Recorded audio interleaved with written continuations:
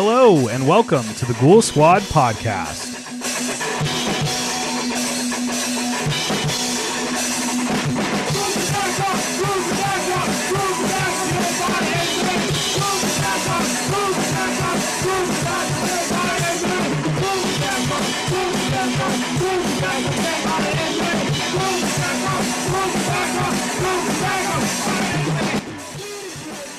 Hello and welcome to the Ghoul Squad podcast. I'm Keegan Preslak. I am Eric Hoff. And this is a horror podcast where two buddies in the middle of nowhere get together, hopefully once a century, and talk horror movies and horror-related things and happenings. I do feel like this is a quick turnaround, though, from our last episode. Yeah, I mean, we're supposedly doing these monthly, but we haven't done that in forever. Right.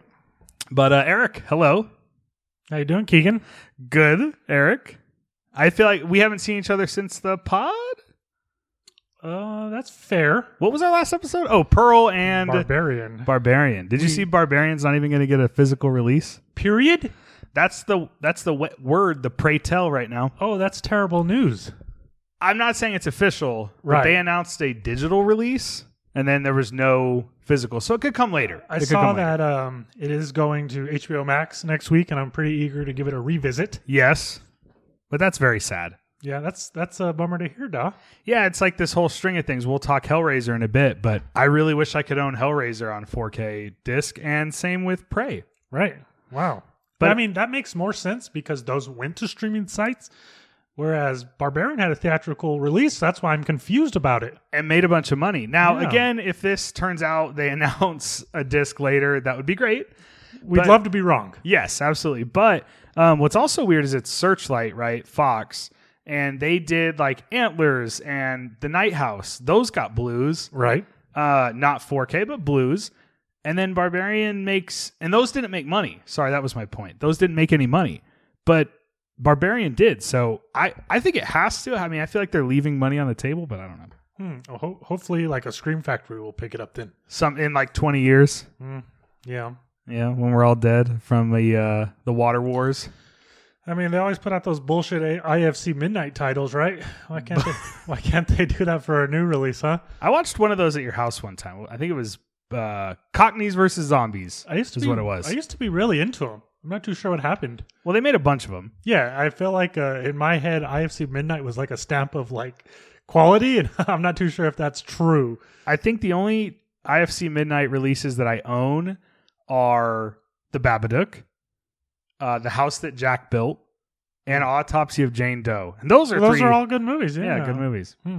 But Eric, hello. Yes. What are we doing today? We're doing Ghoul Squad Ends. Squad Ends. This is our review episode for Halloween Ends.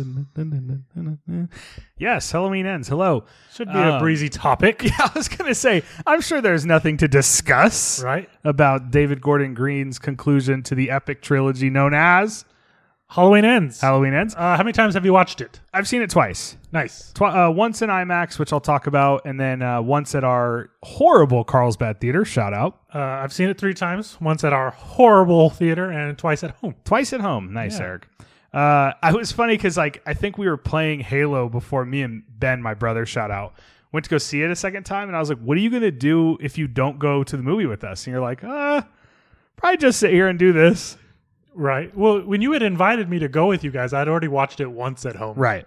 But then you watched it again at home. Was that with your mom? That was with my mom. The third time was with my mother. Well, the second time I saw it, I watched it with your mother as well. Oh, nice. But neither here nor Tell her there. I said hi. I will next time I see her, which will be okay. This bit's done. Okay. So, Eric. Yes. We're going to review Halloween Ends, yep. Which, as everyone knows, I'm a giant Halloween fan. I think Eric is a giant Halloween fan. I enjoy the franchise. Yes.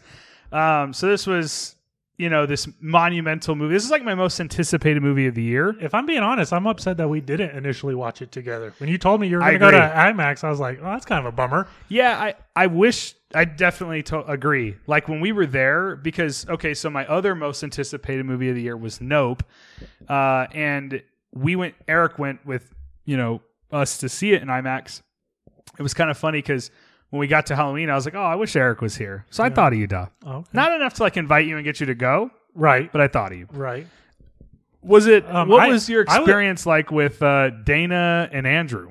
No, it was Dana and Melissa. Oh, shout out. No, I was so excited. I asked for the weekend off. Nice. Like it was like to me, it was a big deal. And, I went to bed early the night before just to make sure I was rested, for the film. I did too. It's funny you say that because like the night before I was hanging out at my brother's house and we, had a couple high noons, some drinks.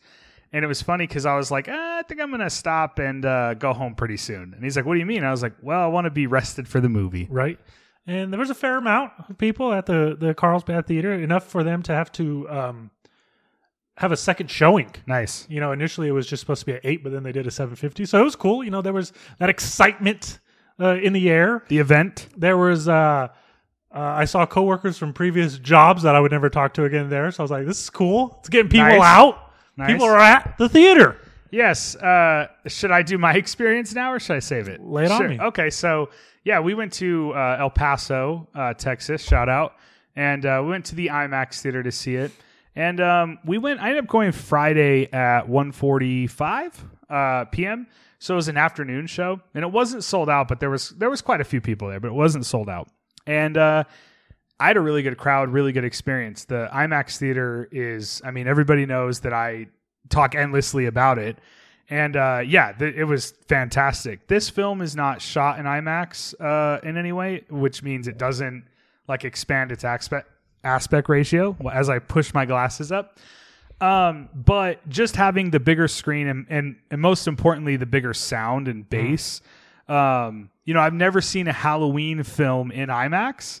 So that was very special. As soon as the score hit or anything, it was deafening and it sounded amazing. And it was just really exciting just in general to see a Halloween movie in IMAX.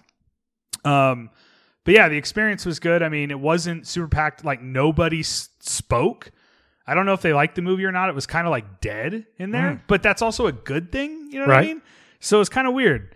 But we will talk about the film later. Yes. And as Eric said, I'm sure there is nothing to discuss about Halloween Ends on this podcast because it's a very simple film that has no... we'll get to that. Layers or intricacies or controversies. Right, or subversions or expectations that don't, we'll get there. We'll get there. Yes. So, Eric, we'll do that in a bit. All we're going to do today is what we've been watching and our Halloween Ends review. We'll also do spoilers, but we'll do a spoiler tag. So it'll be very clear that before we start talking spoilers. So if you have not seen Halloween Ends, keep listening, and we will be very clear midway through the Halloween Ends review. Hey, we're doing spoilers. Leave. Yes. But, Eric, before we do all that, what do you got? What do I got? Oh, okay. So when we were discussing what order we were going to do the episode in, you asked me if I had brought trivia. Yes. And I did not bring trivia, and I wanted to explain why. Okay. So the last time we recorded, when I pull in to your parking lot and park my car, it makes this awful noise. And I'm like, ugh, what was that, come in, we record the pod, and I'm driving home. I'm on Pate Street, right? And I'm going to turn on to Church. And I've got my car in first gear. It is a manual transmission car. So I pull onto this street. I push the clutch in to put it in second. And then when I go for third, the clutch pedal doesn't come back. And I'm like, what the fuck? So I can't change gears. If I press gas, it will accelerate. But if I stop, I can't go because I can't put the car, in a gear to start from, right? This is like the curse of Ghoul Squad. So it's like Final Destination. Can I ask, can I guess?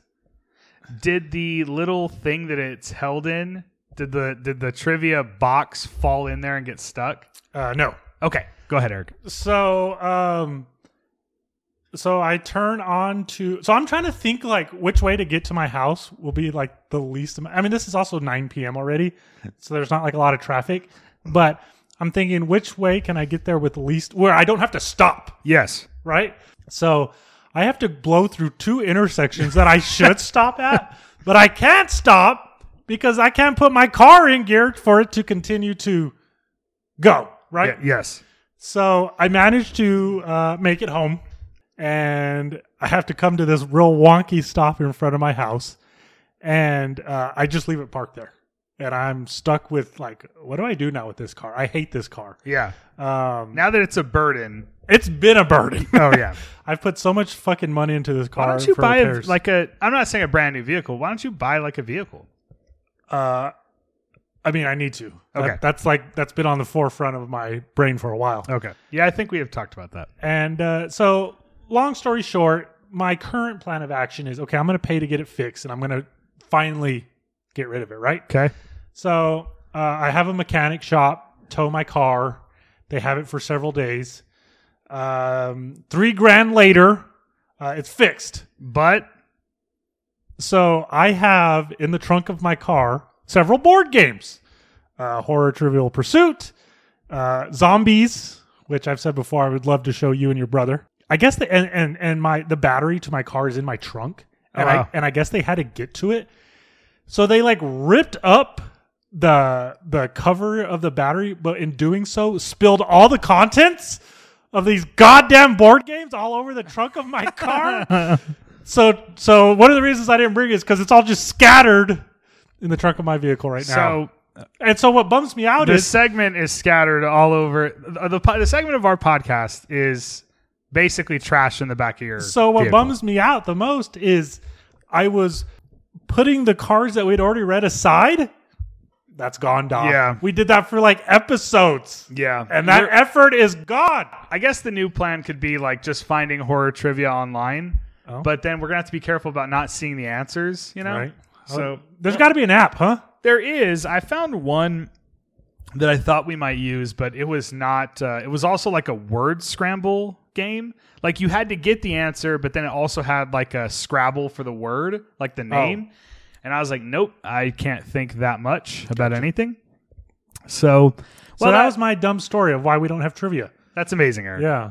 That is such an Eric story to tell. Yeah. I thought you meant like when they pulled the battery up, battery acid went all over the cards. No, they just made a mess. Yeah, I got you. That's all. And I'm too lazy to fucking. How much was it to fix? It was $3,100. What? I'm asking you Uh-huh. because we were at this part. Why did you do that? Because if you trade it in, it's not going to be worth that, right? I'm hoping, but I actually don't know. Before I got it fixed, I spoke with a dealership here in town, and they were like interested in buying it. But when I told them that it doesn't run, they're like, "Oh, never mind." So I thought, well, I need to get the car running in order to sell it, right? We could talk about this another time, but did you Kelly Blue Book it and see I did. how much it's worth? Okay. So it is supposedly worth something. It's supposedly at 5 right now. Okay. All right. I shouldn't have assumed that you didn't look it up. That's on Yeah. me. So I definitely need a new car, dog. I Yeah. need out of this fucking car. Well, you better get $3,000 for it now, dog. At least. Yeah. That's concerning to me. I'd be worried about that. Yeah. So Well, Eric, I would love let's to see go you in on a new car. to you, dog. Are you going to get another little Fast and the Furious car? I mean, that's not me, but Get a little truck, dog. Like, Yeah. I have a Chevy Colorado, and it's a small truck, and I love it. I You should get a like the mid-size Ford truck. Maverick, but Yeah. those are kind of real hard to find. For now, but if you wait, it's funny. I shouldn't wait though, because something else is going to happen to that fucking car. I'm Yeah. pretty sure I've paid more in repairs for that car at this point Oh, than yeah. I have for the fucking car when I bought it. Period. You're going to have to put that car on ice. I told my mom, let's just drive it off The flume. a cliff. Yeah. The guy who sold it to me, when this first fucked up, I was like, "Do you want to buy it back just for parts?" And he was like, "Well, how much?" And I was like, "I don't know what's fair. I don't know anything about cars. I'm a fucking idiot, right?" Yeah, me too. I don't know anything about cars either. And I was like, "What's fair? $500?" And he was like, "Just the engine is $500." And I was like, "Oh, well, what would you want to do then?" And he was like, "Well, I can't go much higher than that because that's what you already thought." And I was like, "God damn it! I should have just started high." Fucked up your Yeah. negotiation. Yeah. Yeah. Well, that's interesting. Yeah. And then 3 times they changed the price on me, the auto shop. And each time they did, I was like, I should have just sold it back to that dude. Yeah. Yeah, I was just going to say Ford Mavericks are sick. I've, as a smaller truck person myself, I've looked at those a lot. I wouldn't switch because I have a 2019 Chevy Colorado, so I don't need a new vehicle. But if I bought one today, I might have bought a Maverick because they're fucking sick. And you can get a hybrid. Well, I have that old ass Ford Ranger too, and I love that still. Yeah, but the new Ford Rangers are fucking huge. Anyways, we don't want to get into the car talk. No, we don't need to. We've already derailed. Yes, derail as usual.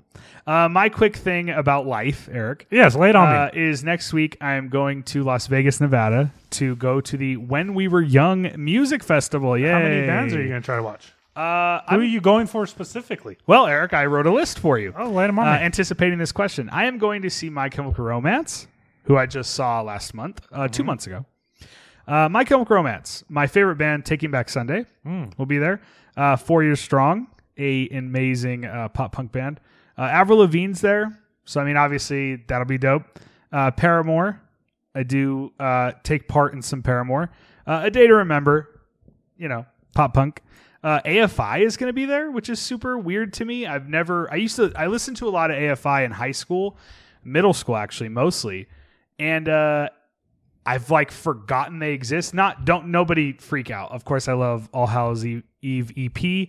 I feel like they're not on that flyer. Am I tripping? They're on that flyer, yeah. Oh. So it's I feel like they'd be at the very top, no? Isn't that weird? I agree. They're not at the very top No. of that flyer? Well, they are, but they're in the bottoms, in the lower area. Maybe that's why I missed them.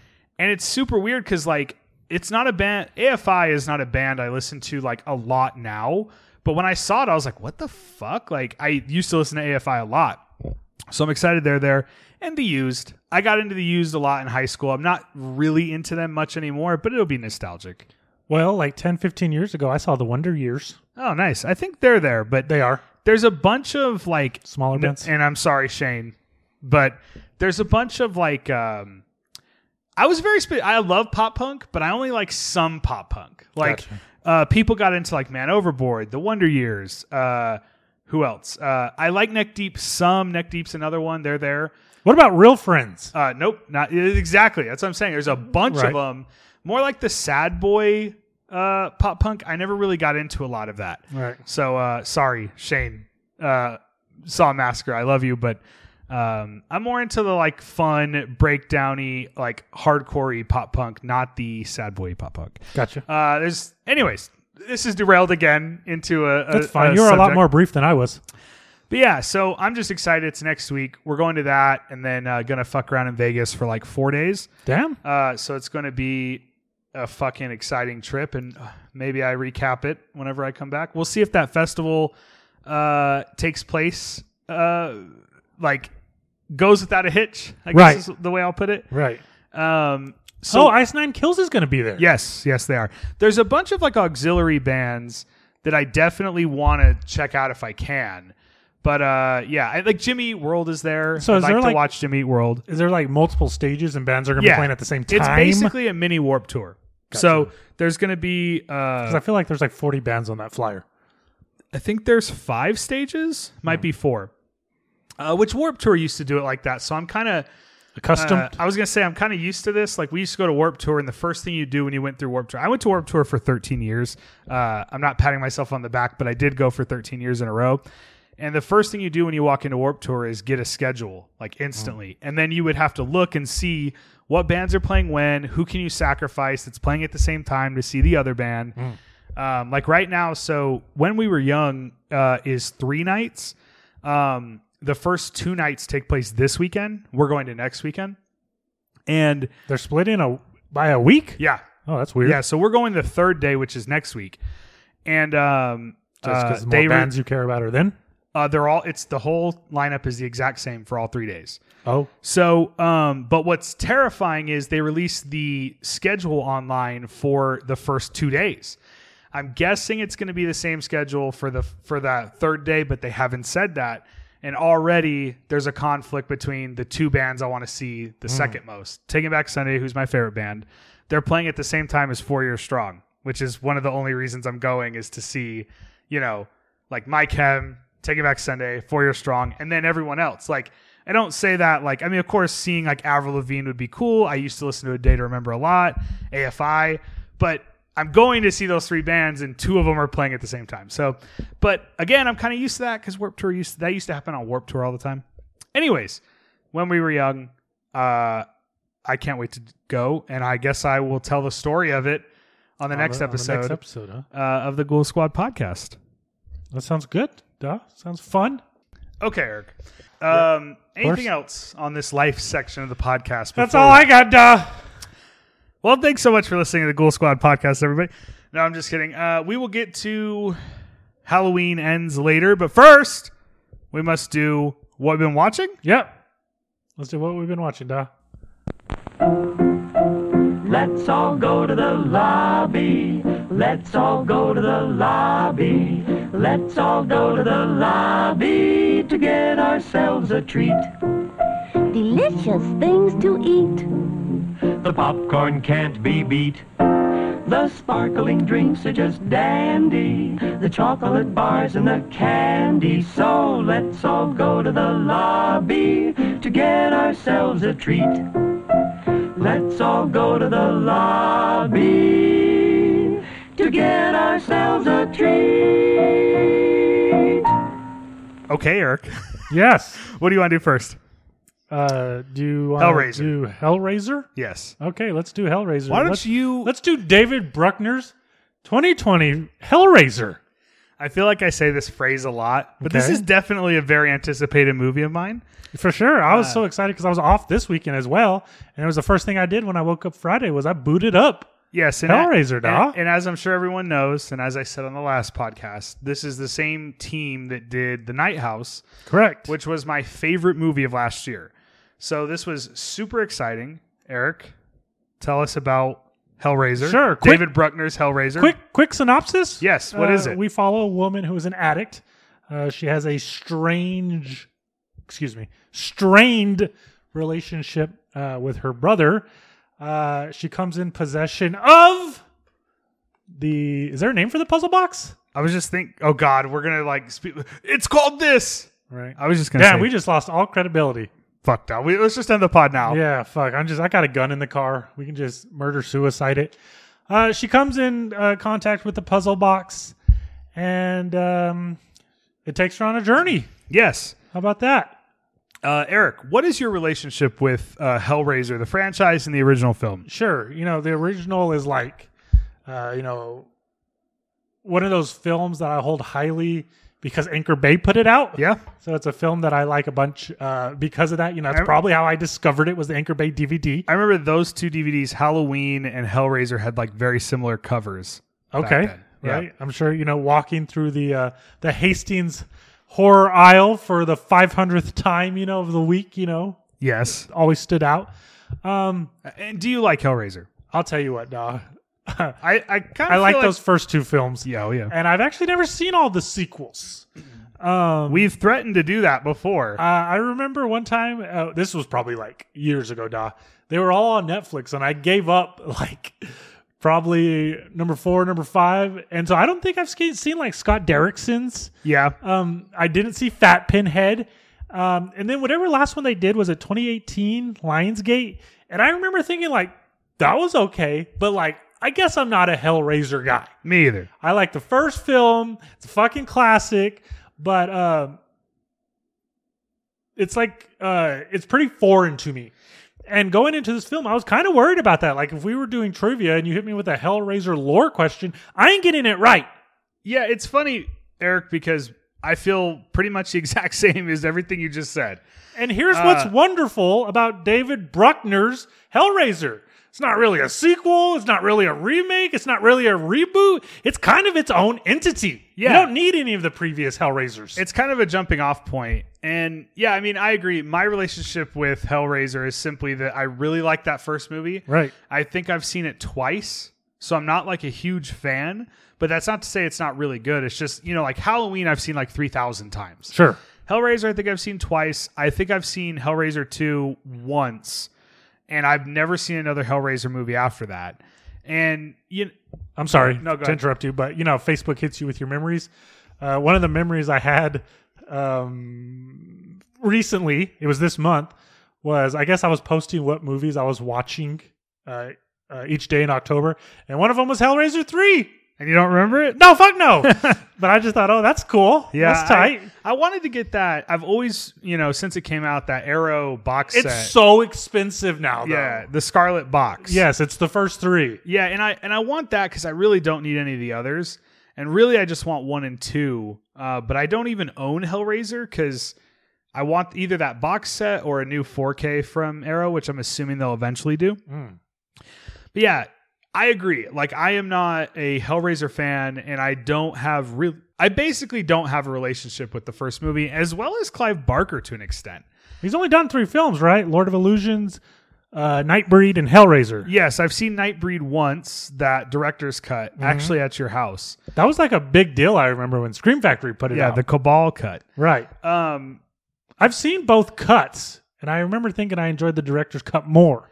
Yeah, and I just watched the director's cut at your place. But yeah, I mean, so what's our relationship with Hellraiser? We don't really have a big one. Right. And I think kind of like you were saying, Eric, like, should I start? Go for it. Really my excitement, and I feel bad for any huge Hellraiser fan out there because like I was basically coming at it from, holy shit, Bruckner and those 2 guys are making a new Hellraiser movie. Right. Not the character or the... Right, or the franchise. Or any of that. Right. That's fair. It was just exciting to get like a film from them in like also like a violent, crazy franchise. Right. It's cool that the director we like was taking a stab, if you will, an established franchise. And I think the result is, really fucking cool. That would be the best way I could explain it because I don't think it's perfect. I don't think it's definitely not The Night House. I think The Night House is basically a 5 out of 5 movie. Like I feel like The Night House has, there's no, tears in the paper in that movie. It's fucking perfect from beginning to end. Now, whether you like it as a 5 out of 5, that's different, but the movie is perfect.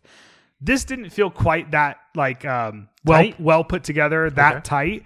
But it was more of what I liked from Bruckner, because he's also done The Ritual, and he did a thing on Southbound, I think the original VHS, right, and then also The Signal. Anyways, so we like Bruckner, and I just really my notes are, I said it was stylish as hell because I feel like it was just more of like his cool fucking style, like he shoots this thing like it's fucking. A dope horror painting.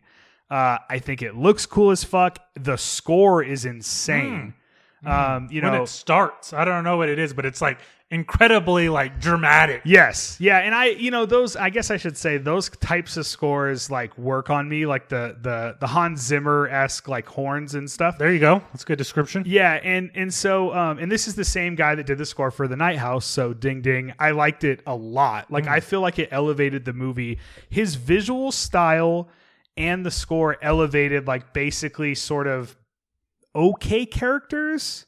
I saw where people were upset with the trope of her being an addict, but I was okay with that. That never bothered me. Like that's what her addiction is what causes her to have the her run-in with the box, and I thought that was a fine setup. I thought that was a fine premise. Yeah, I mean it definitely rang of Evil Dead. Sure, remake. I mean I immediately thought of that, but that didn't bother me. But that was also a cool use of it in that movie. Right. So I don't have a problem with that. And it's the same, I guess, idea where the other characters can disregard that character because she's addicted. Yep. But it didn't bother me.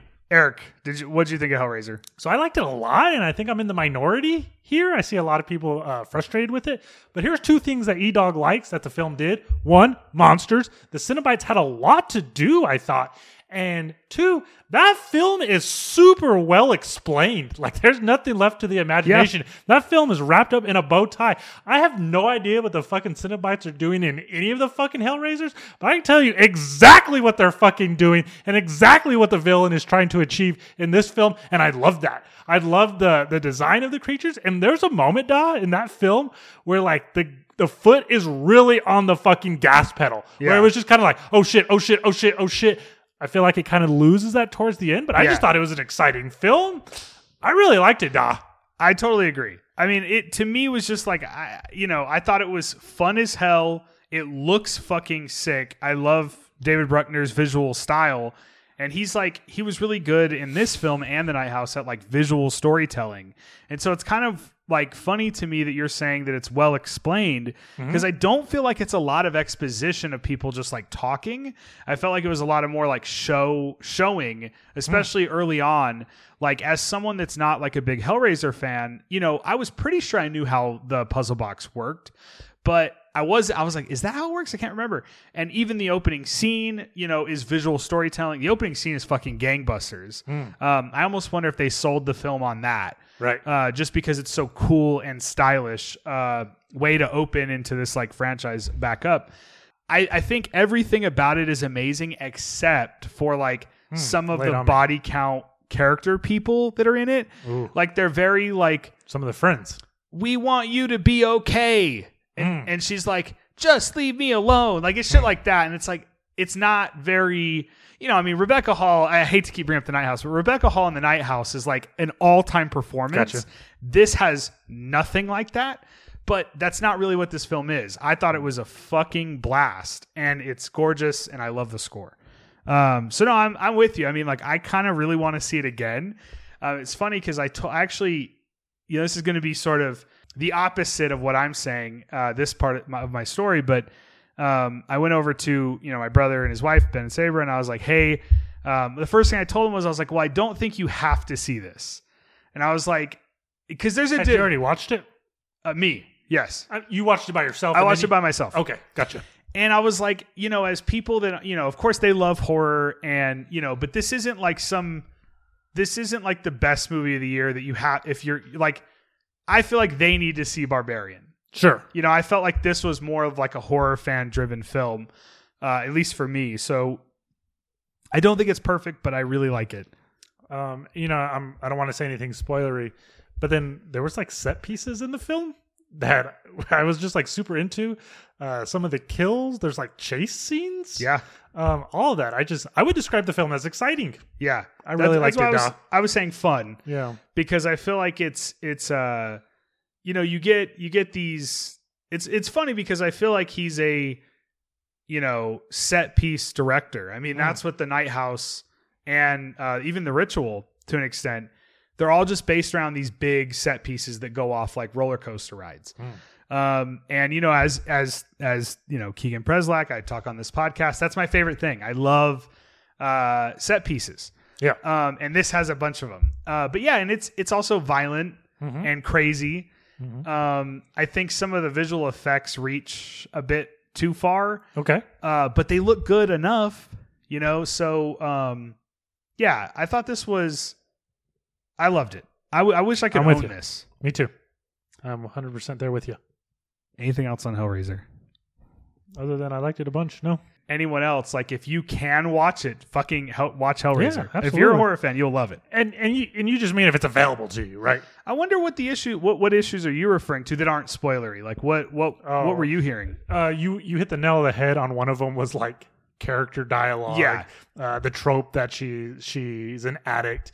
I've seen people say it was too long, complain about the effects, the way the Cenobites look, just kind of bullshit like that I had no issues with. Yeah, I don't think it's a spoiler to say that this film made an interesting choice to me, which is that the Cenobites don't wear like leather. So I read an interview. Real quick. Okay. You know, this could be small spoilers for the movie, but it's just the look. It's not about the plot. Go ahead, Eric. It was David Bruckner and David Goyer in the new episode of Fangoria. They were talking about how like leather is kind of not like a taboo thing anymore. So they thought they should wear their own skin. Yeah. And that's how they came up with the idea that like they're further mutilated and they're just wearing their own and it's skin. Like way more gruesome looking that they're like basically like I think well, Pinhead in this film is wearing like basically like a skin dress. And did you notice the Chatterer had a big dick? I didn't notice. I did notice that until I was reading this article in Fangoria. I didn't notice. I was like, that Chatterer got a big dick, nah. Okay, and on that note, Eric, anything else about David Bruckner's Hellraiser? Negative. Available on Hulu. Go watch it. We loved it. Yes. Cool Squad says approved. Check it out. Yep. Eric. Yes.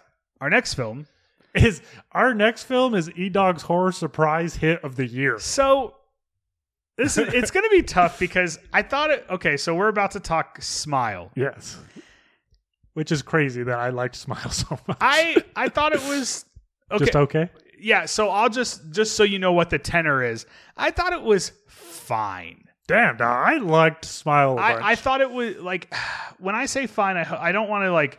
I thought it was good. Right. But you're never going to watch it again. No, ever. You're never going to buy Smile. I will not buy it. No, but Eric. So now you know how I. But Eric, what is Smile? Okay, quick synopsis. Right. This woman is a therapist. She sees a patient who is quickly in her care kill herself in front of her. She soon learns that she's cursed, and she's going to kill herself in 4 to 7 days, unless she can figure out how to break this curse. Yes. So what's neat is it kind of has this It Follows aspect premise. Yeah, I agree. Yeah. Whoever does something is then going to do the same thing, then in this case, be killed. I was super into that, but I think what impressed me the most about Smile was it's just kind of a downer the entire time. Yeah, I agree. Yeah, I think and it sticks with that tone the entire time, and like there's like shit. I don't think this is a spoiler to say the film opens, or at least it's early in the film. Our main character, I think her name is Rose. Maybe I'm wrong. Anyways, you learn that she finds her mom dead, that she's overdosed on pills. But then later in the film, it doubles down on that. Something even worse happens. Yeah. And I appreciated that the film was willing to go down this, I'm going to use air quotations here, dark path. I definitely agree. And that's why I did like it. Like, I thought it was good. It's definitely that I'm going to give her praise, and I don't even know her name. The actress that... Sosie Bacon? Okay. Kevin Bacon's daughter. Is it really? It is. That plays the main character carries the movie. For sure. And is so good. I was really surprised because I'd never seen her before, and I was like, man, she is Smile. You right. know? So I thought she was amazing. And I think this is going to sound like super glasses pushing up, but that's all I can do. Kiki being Kiki. I was surprised by like the set design and the colors of the movie. There's a bunch of stuff like in the doctor's office, and there's like these pink walls, all these like muted tones, but like specific colors. And the way it was shot, I was like, man, this is like way better than it had any right to be. Like it looks way better than it had any right to be as sort of like just basically a jump scare movie. Right. So I definitely like as it started, I was like, ooh, I'm good. I actually leaned over to my brother and I said, I'm going to like this. Because like, this is fucking cool. And it is cool, but I do feel like it's sort of, I feel bad saying this, but I feel like it sort of gets boring towards the end. Really? I feel like it drags, and then we finally get like a finale, and I was kind of over it by then. No, I just love a good mystery, and I was like on board with her. Like we gotta solve this shit. No, we gotta break this curse. And then I would not have guessed where it goes when she returns home. So I was like super into that. There's I will not spoil, but there's something with a cat.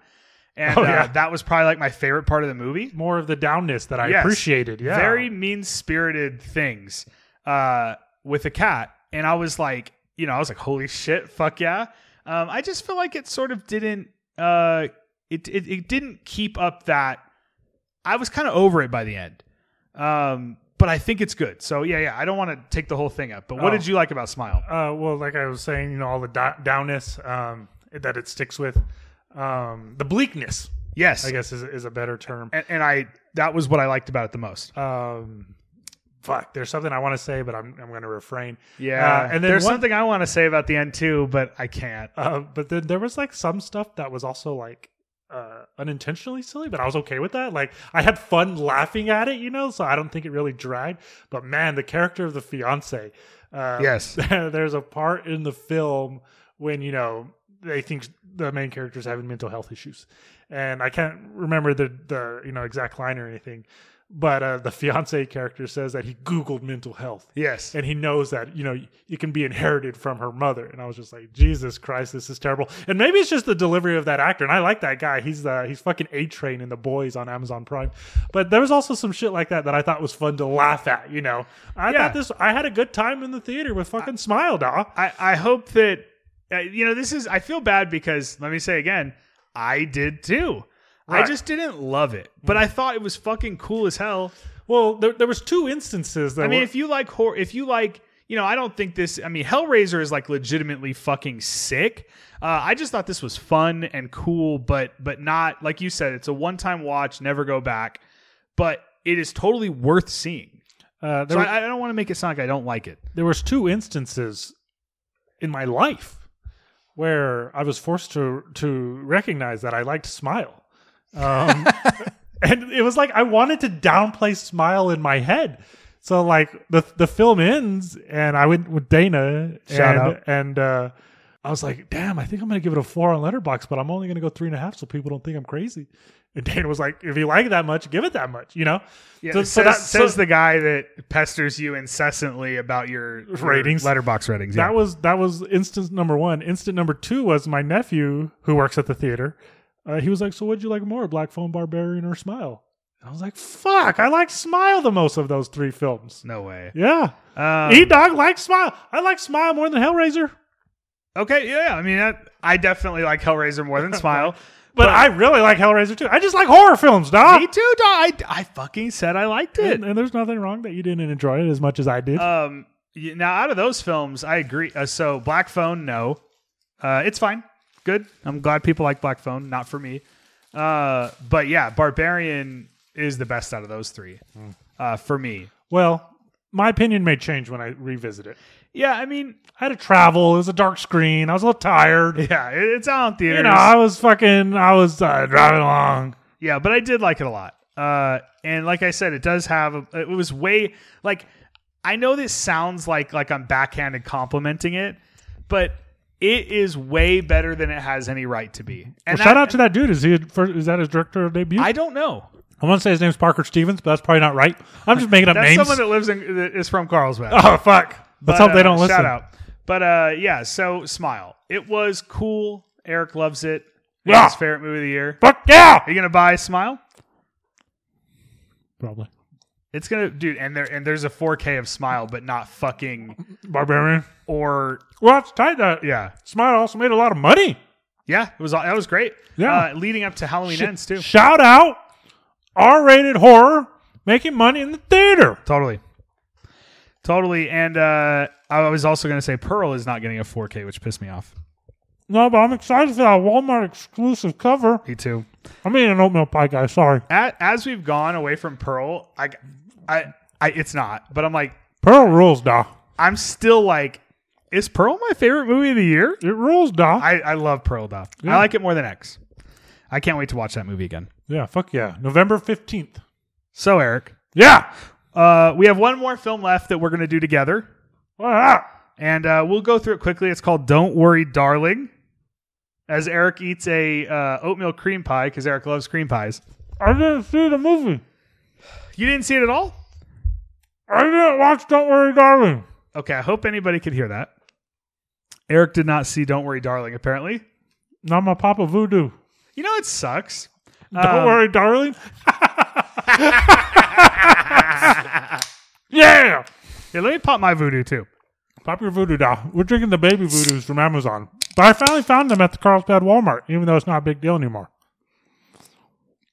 Ooh, so this just turned into a voodoo cast, huh? Yeah. This is Keegan's first time trying it. What'd you think, Doc? Did those buttery flavors just hit your fucking tonsils nicely? It kind of tastes like orange. I think it tastes like fucking Airheads. Really? As you eat on the podcast. Yeah. Would you like me to review this oatmeal pie now? Okay. So, do you want that other oatmeal pie? You can have it, duh. No, I'm offering it to you. Not right now. Okay. Not while we're recording the podcast in the middle of a show. Here. Sorry, I didn't know if that was rude. Is it wrong that I just ate that oatmeal pie? No, I'm just kidding. No. I needed a little dessert for my dinner. The joke is I'm doing a show here, da. Okay. So anyways. You're walking here. Yes. Don't worry, darling. You know what's hilarious to me? As I think back to Don't Worry, Darling, it's not very horror, so I won't go on about it, but I thought it'd be fun to talk to Eric about. He apparently did not watch it.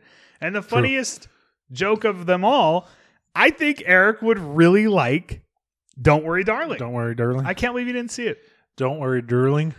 This is a film that I'm not going to talk at length about because it's not very horror, but it's somewhat. Well, what category would you put it in? Sci-fi? Yes. Okay. I would put it in the category of The Truman Show. Okay, well, thanks for spoiling the I film. would put it in the category of Pleasantville. How's that a spoiler? Because those are very specific films that you just mentioned about a real reality that's not. Feeling trapped somewhere, not sure about your reality. That's what Don't Worry Darling is Okay. in all the trailers. And what is it, Eric? Oh, I didn't spoil it, so you don't know. I mean, you just described 3 films that were very specific. So in Don't Worry Darling at the Okay. end, I actually don't give a shit because I ain't going to watch so the film. though. Florence Pugh's character takes a boat out on the water. Oh, shit. And then eventually her boat rams into like a wall that Okay. looks like clouds. And then she gets out of the boat and walks up the side of the staircase that goes up to a door.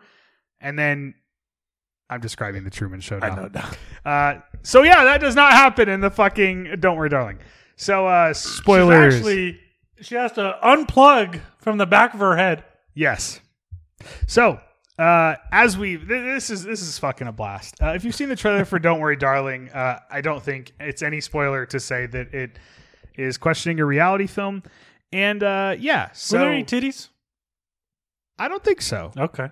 But always there's a disappointing. lot of sex though. Okay. A lot of hot sex. No, so look, I don't want to go on long about it. I thought this was really cool. There's a lot of sexy time with Florence Pugh. I think she carries the entire film. I like her as an actress. So, yeah. I mean, I thought this was like entertaining as fuck is what I would call it. Okay. And like when it was over, I was like, damn, that was entertaining as fuck. And like, that's it. So it's not like high art. It's not the best movie of the year, but You like Booksmart more? Yes. Booksmart. Yes. Booksmart's like a very, very good movie. This was just a lot of Entertaining. fun. Yeah. Entertaining as fuck. Really good looking people getting into a crazy mystery and fucking each other. Okay. If that sounds good to you, Don't Worry Darling is down your road. And with that, Eric, I'm done with Don't Worry Darling. Did I ruin it for you, though? No. Okay. It's crazy you didn't see it. Like, what do you have to do in this town that you can't go see a theatrical film that looks interesting? Skate, play session, work, No, you're right. I agree. hang out with my mom. No, I agree. That sounds... You know what? I think I might hang out with your mom, too. Yeah, all those things sounded a lot better than Don't Worry, Darling. Don't worry, darling. Eric, Yeah. give me your next what you've been watching. Oh, my God. I finally saw it. Rob Zombie's The Munsters. And I was so worried about this film because that trailer they released was not good. Yes. And so I was worried, what was The Monsters? The Munsters. You The know what I mean? Monsters. And even after my initial watch, I was still unsure of The Munsters. And so I watched it again. And what it is, it's very low stakes. It's based off a 60s sitcom. Silly monster movie. Yeah. And I say yeah like I've seen it. Right. I haven't. and that's enough, you know. It's brightly lit. It's a live action cartoon. Is To what me, it is. Does it seem like a stage play? Because the trailer made it look like that. No, I wouldn't say. Okay, good. That's a No. good thing. But I liked it a lot. I liked it so much that it was gateway horror for E-Dog. And you must be wondering, what the fuck are you talking about? How is The Munsters gateway horror for E-Dog, right? I needed more silly monster movies after I watched The Munsters. So, next film I want to talk about was Abbott and Costello Meet Frankenstein. Yeah, I had never fucking, seen this film, but thanks to The Munsters, I was motivated. In Abbott and Costello Meet Frankenstein, Dracula has a plan where he wants to make Frankenstein's monster more subservient by putting an even dumber brain into Frankenstein. With no explanation, Larry Talbot, the Wolfman, wants to stop him. So the Wolfman teams up with Abbott and Costello to stop Dracula and the Frankenstein's monster. And this is like 50s black and white humor, maybe not really E-Dog, Sure. I probably had like a polite smile on my face the entire that's high time praise. watching this film. But maybe the last 10, 15 minutes, all the monsters are finally loose and running amok. And I thought, God damn, this is This is fun. You thought, God damn, I love the Monster Squad. Well, I did rewatch that, but I'm not here to discuss that. I want to continue with the gateway horror the Munsters opened for me. Okay. The next film I watched was Mel Brooks' 1974 Young Frankenstein. Yeah, have you seen this, Da? Yes. I was kind of surprised at how straight the film is. I mean, What do you mean by that? there's definitely like a lot of humor, definitely a lot of comedy. But my interpretation of Young Frankenstein is it's a sequel to Frankenstein. Yeah. You learn that Gene Wilder's character, I love Gene Wilder. Frederick Frankenstein. I haven't seen this movie since I was probably 10 years old. He's the grandson of the Frankenstein, and he doesn't want to be associated, with the name. Right. But he's tricked into moving into Transylvania and, creating a new monster. But yeah, I was just like, this was just another one I had a good time with. This was a film that my father would talk a lot about. And I think the only way Young Frankenstein could have been better was if I could have seen it with him. Oh, Yeah. So I had a blast with some silly monster movies recently. that's amazing, Eric. Anything else? Yeah. You have one more? Because I can throw something in. I've got two more, but why don't you go since I talked for a sec? So I'll throw something in. Again, I won't go long on this. I did watch Hocus Pocus 2. So Eric like finished his voodoo. Yes. And it was like a car coming to a screeching halt. Eric, have you seen Hocus Pocus? The original? Yeah. Yes, 100 times. Okay, me too. Have you seen Hocus Pocus 2? I have not, and I don't plan on it. Okay. So let me start Hocus Pocus 2 by saying this is totally fine, Bullshit. serviceable Okay. Disney Plus garbage. Okay. But ultimately, yeah, this ain't it, Chief. Because it's just Let me ask you this. I'm going to throw out a number of things. okay. Ask me questions because I don't right. really want to review it. Is it your age? Was it just poorly made? Was it, I don't know if there's a term for this where it's like they just waited too long to make the sequel and they shouldn't have made it at all. Yeah. Was it any of those things for you? Well, kind of everything you're saying. I mean, I definitely don't dislike it because of like the themes. I know that I've seen some of that online where like it's like millennial or woke or whatever. Like obviously I don't give a fuck about that. That has nothing to do with why I thought it was fine. Why did you watch it? Because I like Hocus Pocus and I watched it with my brother and his wife. My Sabra, shout out. Were you at least drinking? I feel like that may have alleviated. I cannot remember, so probably. Okay.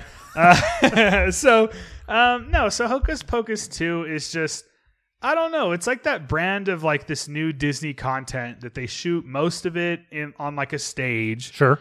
And it looks cheap. And it's like, I think the biggest thing about it, and again, I'll push my glasses up. It just looked like they pointed like it wasn't visually stunning in any way. It felt like TV. It felt like they were just pointing the camera at shit like that was overlit. Do you know what I'm saying? Mm-hmm. Like it didn't feel artful to me in any way. Like it didn't feel like a piece of art. It felt like just consumer, like just content. It didn't feel like a film actually. It felt like content. And I cringe saying that, but that's what it felt like. And as like a nostalgic content thing for Hocus Pocus, it's fine. It's not horrible, but it just felt like nothing to me. Like just nothing. If you rated films on Letterboxd, what would you give Hocus Pocus 2? A 2 probably Okay. out of 5, which is pretty low for me. I mean, I would give most things a 2.5. Okay. A 2, maybe a 1.5, but probably a 2.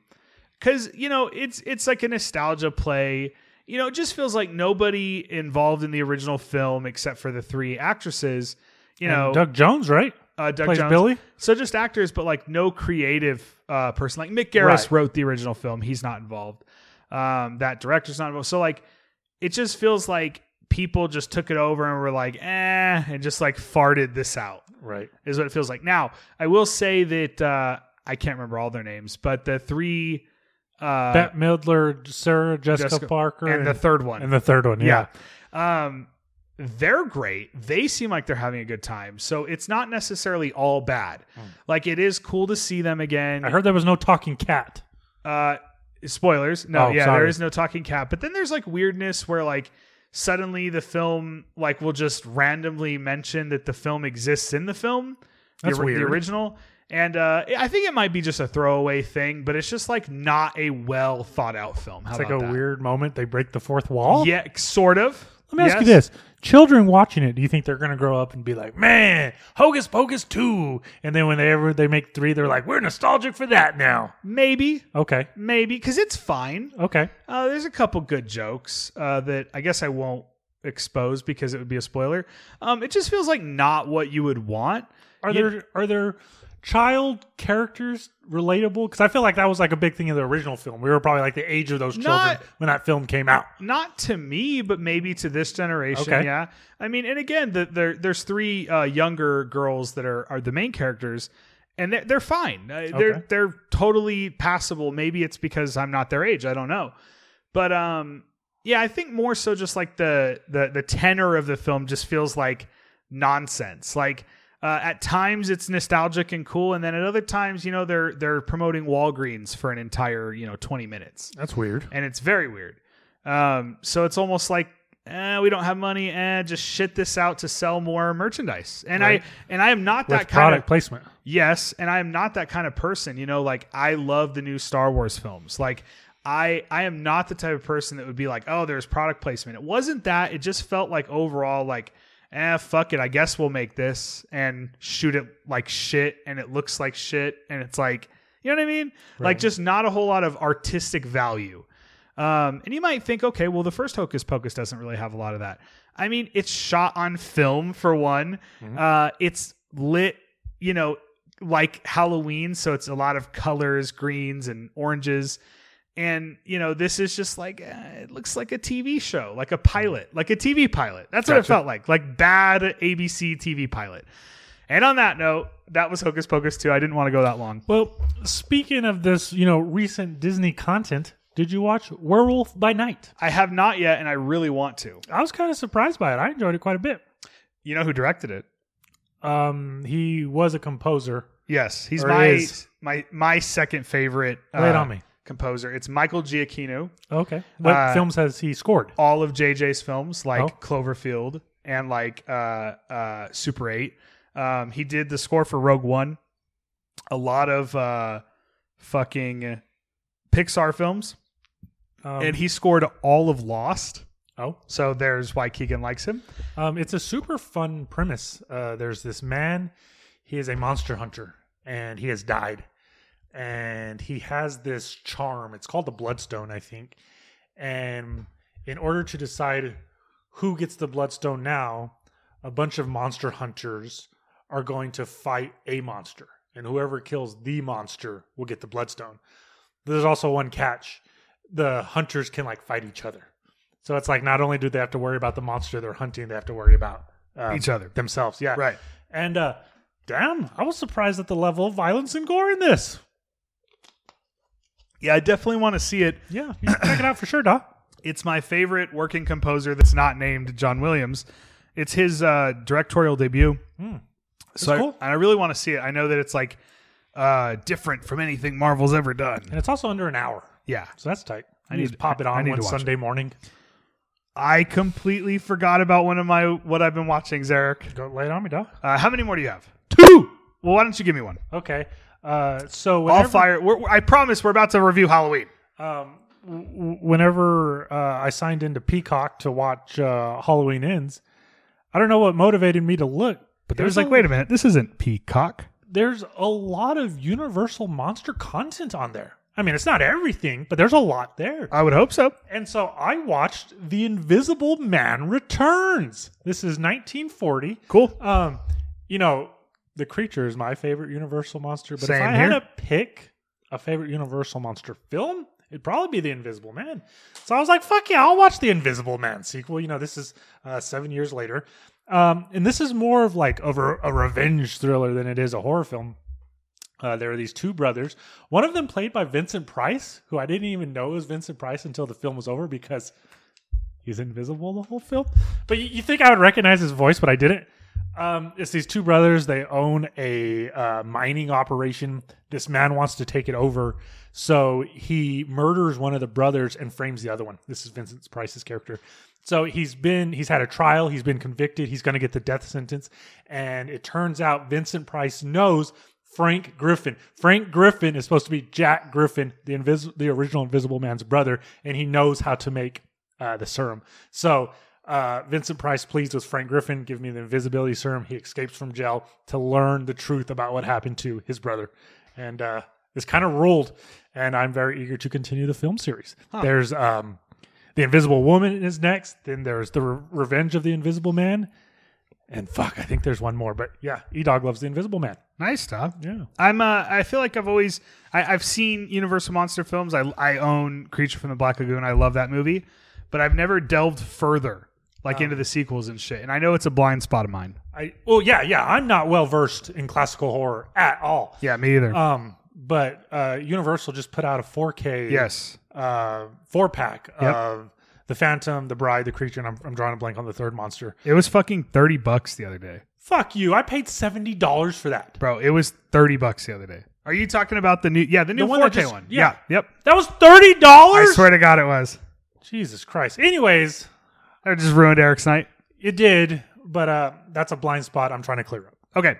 And that was The Invisible Man Returns. Nice. I need to clear that blind spot as well. I never will. You Eric. also need to clean your butthole. Thank you, Eric.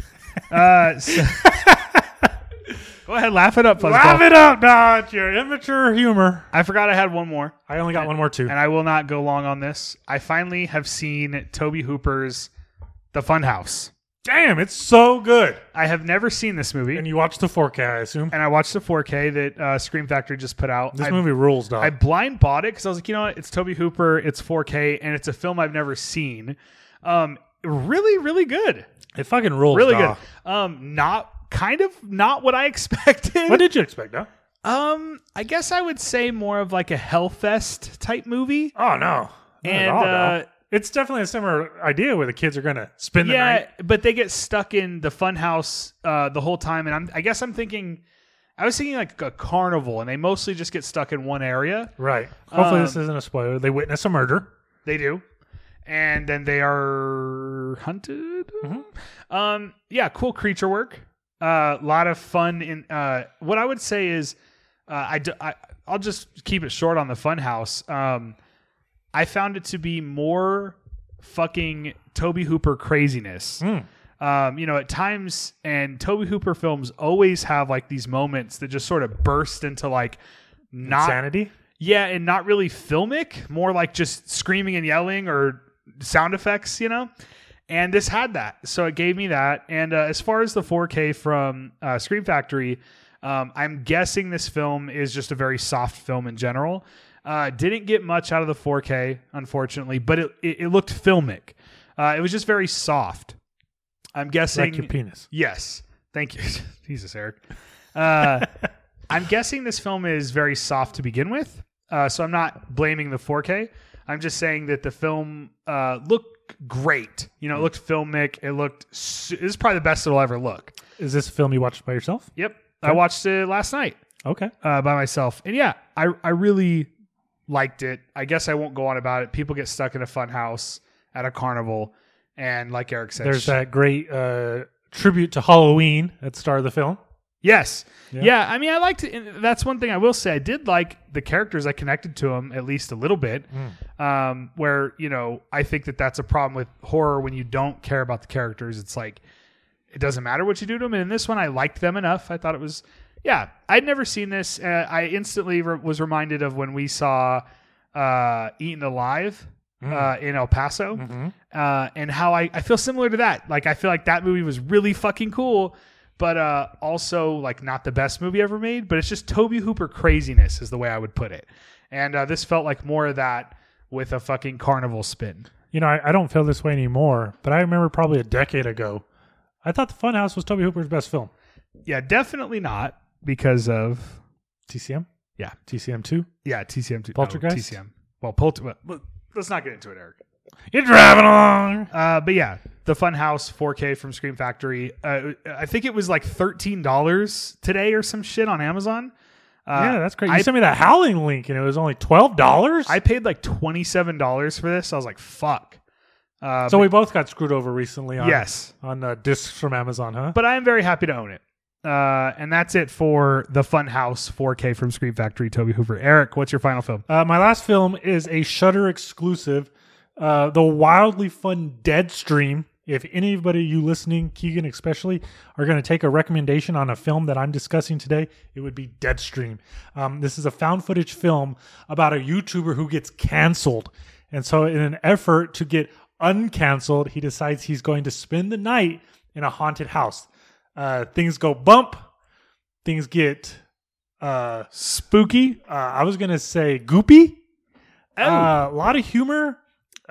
This is not an original thought. I've seen a lot of people comparing it to Evil Dead, and I agree because it's a single man going crazy in a house because of the craziness that's ensuing in the house. Right. Excellent jump scares. Fuck, this was a fun film. This was a film. This is a film that you should probably watch with friends just because it's so enjoyable. Deadstream? Deadstream. Yeah, this was a real hoot. Just one fun thing about the film is he makes his own scores. This character. Okay. So there's moments when he's like entering a room for the first time that's scary. He turns on. He has like a little like portable like a MIDI tape player. Okay. Yeah. And so when he's entering the room, scary music is playing, and then it ends up having the house that he's in ends up having like a really fun backstory and really fun ghosts in it that he's explaining all of it. Is this found footage? This is a found footage film. Oh, cool. And so the gimmick is he's live streaming. Yep, I got that. The film.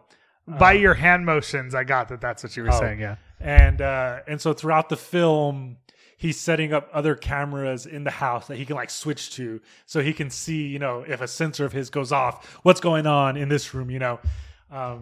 This was a lot of silly fun. Nice. Yeah. So I need to see this. Strongly recommend Deadstream. Damn. Okay. Yeah. Not that you're gonna get like high art. Yeah. But like you're gonna get like a fun horror film. Yeah. I will say last night, shout out to Shane. Shane saw it. I almost took his recommendation. But didn't. I didn't. He told me I need to see this this movie, Speak No Evil. Have you heard of this? I've not heard of this. So shout out Shane. I did think of you, but I paid $30 for this Funhouse 4K, and I was like, I need to watch this.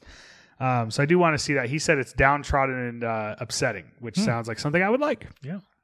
And with that, Eric, Shane's got his pulse on new releases. yes, he does. Yeah. He's the one who told me to watch The Sadness. I forgot. He told me to watch VHS 99 today, I watched. which is exciting that came out today. Yes. Never mind. Never mind. Never mind. Nevermore.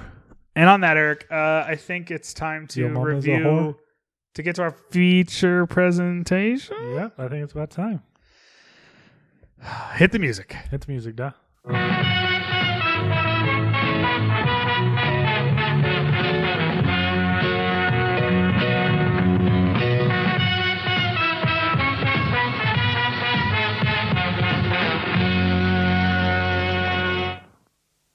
Okay, Eric. Yes. We are going to review the film called Halloween Ends. Yes. David Gordon Green's Halloween Ends. This is kind of I'm pausing, right? Because it's like, this is, I feel like a big deal, and I hope that we can live up to this review. Okay, now you got me all nervous. Yes, that's why I'm nervous too. Now you got me all shook and scared and Eric worried. Hoff, where should we start? Oh, let's talk about our connection to the franchise. I'd like you to go first. Connection with the franchise? I don't think I have one other than I like horror films, and this is like, the classic of the classics. To us, we were just talking about classic horror, black and white. Yes. But I suppose this is classic in the sense that like we were young when we discovered these films, and so that they're classic to at least me. That's in terms that I think of. Yeah, I feel like everything that I watch horror wise is all owed to at least me, and you don't have to agree. I've told my story before. I won't tell it again, but I saw these very young. My dad showed them to me and my brother on AMC one time when we were in we were kids. I'm probably like 9 or 10 years old or something, and I'm fucking terrified of these movies. I just remember that very vividly, and I feel like I've always, Halloween to me is a film that I feel like I compare everything to, not actively, but it's just like kind of like you're saying, like my film school is like Halloween, Texas Chainsaw Massacre, like what else? Even into the 90s, Scream would be a good example. Nightmare on Elm Street, right? Not just these slasher titans, but these seminal. The Exorcist is a great example, and Halloween is one of those. And we talk about it at length on this podcast because it's my favorite horror movie of all time. Is Halloween, and So Eric, how can we get into Ends? Let's talk what we thought of 2018 and Kills just briefly. Okay. So Eric, what did you think of those two films? Well, first of all, both of those films were like exciting. Yes. Event horror. Right. Because it was wiping the slate clean. It was only going to be connected to the original film, of course. It was exciting that Jamie Lee Curtis is back. Curtis is coming back. And what's funny is this is her second time coming back, right? Yes. And I also really like H2O. So all that is really exciting. It's exciting that it's like going to be this like big deal. It's like this big director attached to the film. And I personally think 2018 and Halloween Kills are really good. Yeah. So my anticipation was super high. Super high. Yeah, right. For this film. Yeah. And I think for me, we've talked so much about these films. So I'll just say, 2018 I think is incredible. I think that obviously I see like, these films have become like huge topics of conversation. Sure. And like, I feel like everybody has some comment to make bad about these films in some way. Kills, for example, would be, Evil Dies Tonight. 2018, I don't know. I'm sure people don't like it for some reasons. I feel like 2018 is like a biblical film to me. I love it. I love Halloween 2018. I rewatched them leading up to this. Okay. 2018, same, loved it. I've seen that movie a lot, I feel like, because there was a year's gap between Kills because of the pandemic. So I've seen 2018 a lot. Kills I had only seen 3 times in theater, I think. And then finally I rewatched it I think the night before we saw Ends. And I always liked Kills. Like, how people shit on it? I was lukewarm for sure at first. Yeah. I fucking love it. Rewatching it this time, this past week or whatever it was, I love that movie. It's so fucking dope. It's so violent. It's so mean-spirited and crazy. Michael is fucking ruthless and unhinged. And it's sort fire ass fucking score. We've said that 100 fire times. Score. The opening of that film has him, eviscerating all those firefighters, and it's like the greatest fucking thing I've seen in the last 20 years in horror. I could have used more of that scene. Yeah. Yeah, me too. So, okay, it has Evil Dies Tonight, right? Okay, let's throw that out. Other than that, it's like a fucking amazing slasher film to me. And now we get to Halloween Ends. I'm going to say some shit, duh. I'm just going to say some shit Go ahead, up Eric. front. It's my favorite of the David Gordon Green's trilogy. Really? I like Ends that much. So I think they should change the name to Halloween Rules. So, I like that, Eric. Did you? How long have you been holding that one in? This afternoon. Okay.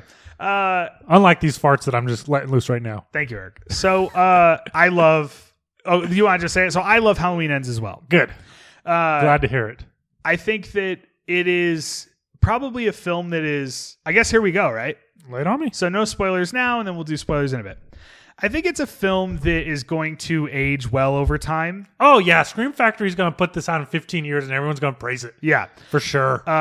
It reminds me so much of like Friday the 13th Part 5 because, people like love that film now and buy figures from that film. I won't say why, but if you know what I'm talking about, And, it's funny because like people hated that fucking movie, for certain reasons, but I guess we'll talk about later. But, I think this is a movie that's going to just get better and better over time. It's just so different than the first two, but also I wanted to talk to you about this. I had my expectations set on that because like, and I'm not asking normal people to read interviews with David Gordon Green, but as a film fan, I had read David Gordon Green talking a lot about, well, this is a departure. It's a different tone. This film is different from the first two. So I was, and then as the trailer came out, it looks like all of it is from one scene, in my opinion. I agree. Like, so I mean, no. So yeah. So the trailer had to include Michael.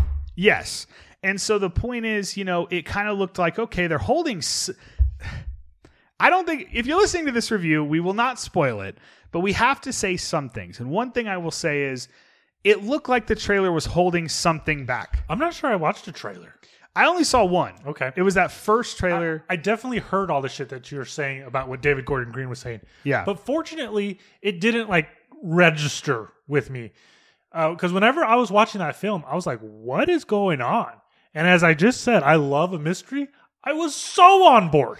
Yeah, I mean, I guess that's kind of what I'm trying to like spin a web about, which is for me, I was like so prepared for it to be different that as soon as it was different, and I'm talking the opening scene is kind of like, okay, what's this? Right? Right.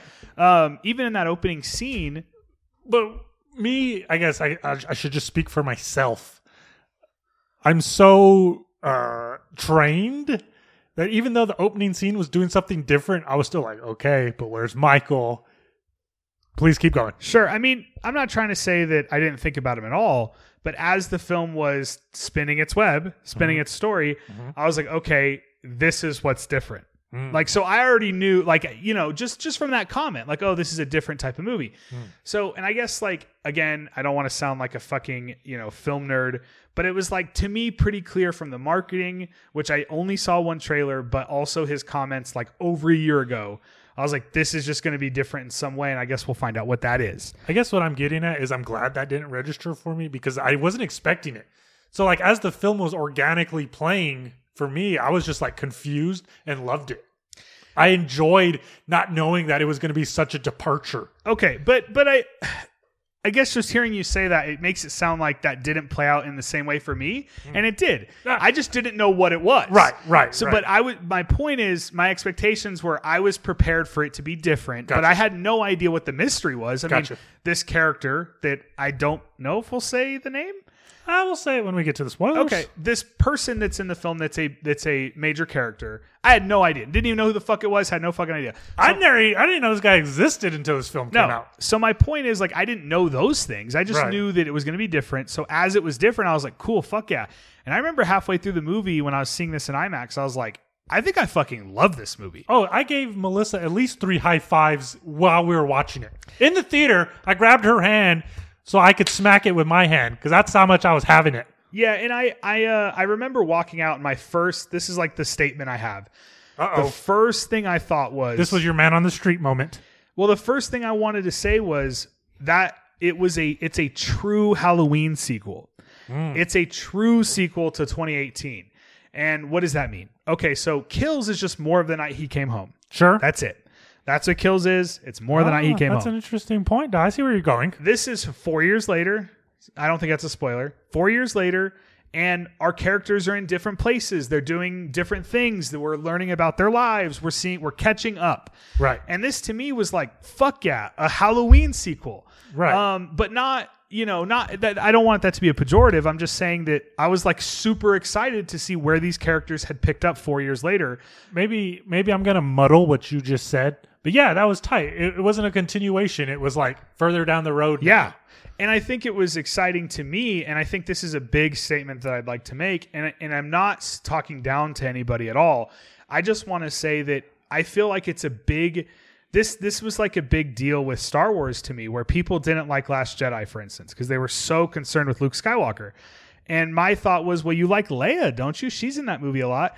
And I started to question, like, do people care about Leia? So in this sense... Do people care about Laurie? Yeah, it's Laurie and Allison. And just coming from someone that loves Halloween 2018, I love Laurie and Allison. So I want more of their story. So for me to hang out with them and learn more about them and see what's happened to them in 4 years and watch, in Allison's case, I don't think it's spoiler to say, go through a love story in some sense. I love these characters. So like, to me, I feel like people were bored. You know, where's Michael, for instance? And I'm like, well, fuck it. I'll hang out with Allison and see what she's doing because I really like these characters. And hopefully Michael is in the film. And so, yeah. So I loved it. I want you to talk, but I will say, seeing it a second time, I do feel like the ending is just messy. It's not bad. I love the plot. I like what happens. I have no problem with like plot. Just speaking on the ending just briefly, I almost kind of feel like what word do I want to use? Like obligated? Like, they spun their own story for 90% of this film. I agree. And then for the last 10%, they're like, oh yeah, we're also supposed to end this. Yeah. And so, okay, we're going to do this because this is what people wanted the other 90% to be. Yeah. Right? I agree. And I guess, I certainly... It's kind of easy way to say it is like, okay, we'll stop doing something different now. Right. Here's the end of the movie. Exactly. Yeah, exactly. yeah. No, I agree. And that it doesn't bother me, but... well, I still really liked it. Right. But I just felt There's like... actually some really cool shit that I will touch upon when we get to spoilers. Yeah. Yeah, I think for me it was more so like the filmic nature of it. I feel like broke a bit with this messy ending. But other than that, I really, really, really loved it. And I also want to say as a statement before we get to spoilers that I feel like, we have to remember, and I'm not trying to say like this doesn't have to be high art, but I do want to say that like I cannot believe how well made these three films are. 100%. And you look at stuff like I think it, and I'm not trying to be funny, it is funny, but like an example of something that they could have done is like the Firestarter remake. Just bullshit. Right. You know what I mean? And not good.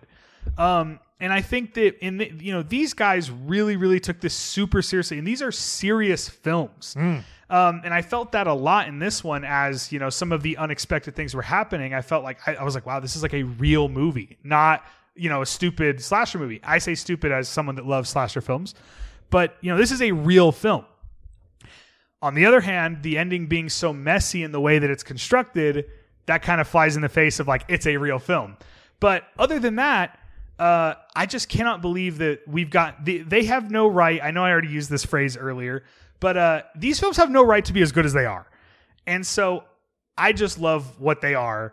And I don't think this is my favorite. I think it's Halloween, Kills, and then this I think is my third favorite. But I just really like those two movies. It's not a problem with this movie. So kind of pretty much just everything you just said. But you're saying because Michael's not in it as much that was okay with you because you enjoy the characters of Allison and Laurie. Yes. I guess for me, I do like those characters, but I was just along for the ride. I had my window down. It was like a cool 68 degrees. There's a little breeze. And I was just having a blast trying to figure out where this film was going. Yeah, and something else I'd like to speak to is like, as someone that really likes Laurie Strode and Jamie Lee Curtis, but Laurie, it was super exciting to see her like happy and like enjoying her life in the film, and I was not expecting to get that after the first two films of her being so intense. Right. It was exciting to see her like living her life. I was super appreciative of that. Me too. That we got to see a different side of Laurie. For sure. And it felt true to the character. Because a playful side. I was going to say, because she's kind of like clunky and stuff, but that's how the character is in the first film. She's a nerd. Mm-hmm. So it was exciting to see her enjoying her life. And then, of course, things happen. But I loved the ending for her. And I think that's why I was trying to say earlier, as a film, like I like the plot points. So like the things that people are not loving about this movie is not even close to like any of the issues with the movie. I just think that it's not perfectly edited and constructed at the end. But other than that, like the plot points and everything that's happening, I really, really like what happens in the movie, I guess is what I'm trying to say. Me too. And I also feel like it's very brisk. Yeah. I mean, for a movie that's nearly 2 hours, I feel like it flies. Yeah. I mean, rewatching Kills, I watched the extended cut, and it is better. The extended cut is better. And everybody said about that extended cut there wasn't more gore, and there is. There's more fucking inserts and shots of gore in that movie. So watch the extended cut of Kills if you can. So we both loved it. Yes. We're both. Let me ask you this. I'd like to see it again too. Is like kind of how I feel right now. Like I've seen it twice in theater, and I need to see it again already. Let me ask you this. We both love it, right? We both liked it. Would you say you're satisfied as well? Yeah, I mean, yes, because again, this will satiate your thirst for Halloween until they decide to do a new one. I have to be honest. I kind of felt like that after Kills. I kind of thought like, okay, how much more of this can we really how much more of just violence and insanity can we get? And I would love that. I love these films. I wonder if it was a criticism to that, but I feel like there's definitely some excellent kills in Ends, but I feel like the brutality was kind of toned down. Yeah, but if you look at the first film, 2018, it wasn't near as hard as Kills. I mean, Kills is just an intense, insanity, blood-drenched movie. And that's why, like, when I left Kills and everyone didn't like it, I was like, what the fuck's going on? I was like, this was brutally violent and unhinged Michael Myers, like a fucking all-out sequel, Michael Myers film.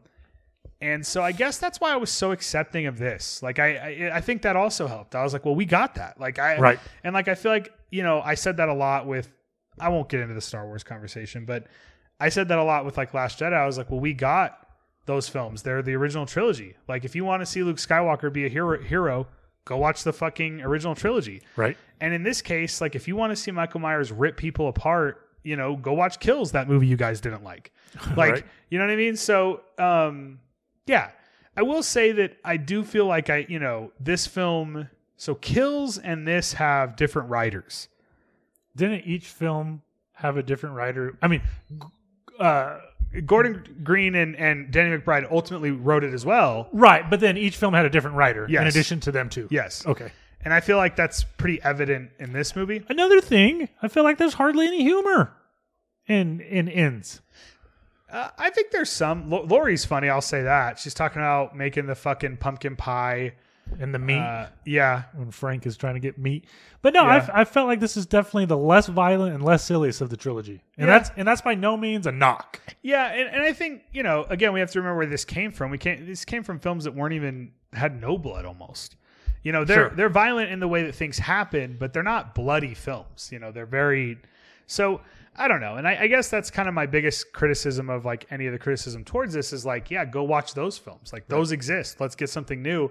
And this felt like a true sequel. And that was super exciting to me as someone that likes these characters. Right. How about this? Yeah. It definitely advanced the story. Yeah. And it definitely gave us new perspectives of these characters. Sure. And like I don't know. We don't have to agree with that stuff, but I mean, it did something new. Yeah. Yeah, I agree. It did something different. Different, surprising, and new. And I think, the criticism to that mostly would be like, well, don't do that with the concluding film. But for me, like, I feel like you want to say something, but I do want to quickly say, Please, like, go ahead. I feel like Halloween 2018, that really is the end of Halloween. Like, I feel like that was it. Halloween 2018 is the end. Michael dies in that basement. Right. They get away. They live happily ever after, and hopefully their family comes together, and it's over. Because to me, I feel like that was like The Force Awakens, perfect new movie for Halloween, right? That's funny that you say that's the end, because one thing that makes me think about is like 2018 Kills and Ends. It's a different Michael each time. Yeah. I feel like because he does something different in each one of these films that I almost feel like that makes sense for you to say, okay, it ends in 2018, and now there's a different one for Kills. Yeah, and now there's a different, and then it kind of ends because it advances 4 years and ends, and now we got a new Michael in this one. And that's kind of how it feels to me, because it just, I feel like that film was such a good ending for Laurie Strode and her thing, and so I guess but like all good things, there has to be sequels, and I really fucking like Kills, and I like Ends, but they're sequels. I don't know. This is kind of off topic, but you know what's fucking wild? What's fucking wild? We're already going to get David Gordon Green's The Exorcist in a year. You think that comes out next year? Like they say it's going to? That's what they say? Yeah. That's fucking wild. Yeah, I think it's an The anniversary man is year. putting them out. That's, to me, way harder, I feel like, to do. Like a Lego sequel in a way because they're saying, the original cast or whoever's going to be in it. Right. And yeah, well, I guess we'll talk that another time. We'll talk that in a year. Yeah, in a year. And that's super exciting. But it's also sort of like, yeah, dude, I don't know. It's kind of greedy, I feel like. Like, not from the studio, but just the fact that Gordon Green's doing it. It's like, man, you're going to be stuck doing these Blumhouse Lego Right. sequels. Like you're going to do 6 Right. Blumhouse Lego sequels. Uh, That just seems excessive to me. what seems wild to me is like his background's not horror. Right. At least his initial films. Right. You know, I don't know David Gordon Green. For all I know, he's probably horror's biggest fan. You know what I mean? Well, what's crazy is like we've gotten a string of that, right? We got He made Your Highness an awful film. fucking terrible. But film. Natalie Portman looks good in it. I feel like we have a string of this though, because we had, Jordan Peele, and then Zach Kreger. Let's see what he does now, huh? He directed Barbarian, and that dude is from The Whitest Kids You Know. He's a comedy guy. So and then now we have David Gordon Green, I guess, who we were associating with comedy. Oh my god, I'm so glad you brought this up. Duh. I've had some time to think about this, so I'll go first. Okay, because you're talking about Jordan Peele. You're talking about comedy directors, right? Yeah. Can we end our Halloween Ends review? Well, we have to do spoilers. I mean, you're right, but for the Yeah. non-spoiler, Yeah. can we end it now? Sure, but you're not going to spoil the film so people can listen? No. 'Cause I still have to do the spoiler tag. This has nothing to do with Halloween Ends. Okay. But let's just both say we loved the film. We that love fair? Halloween Ends, and we hope you do too. And Erica's going to do this, but Yes. I'll still tell you when spoilers are coming, so listen to this. I just got some bullshit for you guys. Okay, let's hear it now. Keegan, if you can pick any film director from any type of genre and any actor or actress from any genre to make a horror film, who would you pick? That's really hard, Eric. I mean, Okay. that's a very wide swath. And again, I've had some time to think about this because I thought of this fucking question myself already. Yeah. The actor and the director I would pick would be Jordan Peele and Donald Glover, because I feel like they would make the scariest / funniest horror film ever. So think about that, Don. Maybe don't answer right It's now. a good one, Dov. But that's my answer Well, for my that answer, question. no one's going to like this because I'm a shill. Lay it on My me, Don. answer is always J.J. Abrams. Because if He's never made a direct horror film, huh? no, and that would be the most exciting thing ever to me. But who are you going to pair him with? I would probably pick a woman, and off the top, Rebecca Hall! that would be amazing, Eric. I'll pick Amy Adams. Okay. That would be great.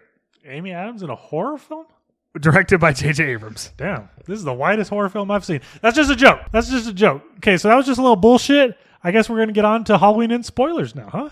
Yes. So, You ready? if you've not seen the film, don't listen starting now. So Turn it off, da. I'll drag on a bit saying don't listen now. But yeah, turn it off. We'll see you next time. We love you. Thank you for making it this far. Go watch Halloween Ends. What the fuck are you doing with your life? Right? And now we are going to start spoilers for Halloween Ends. So don't listen.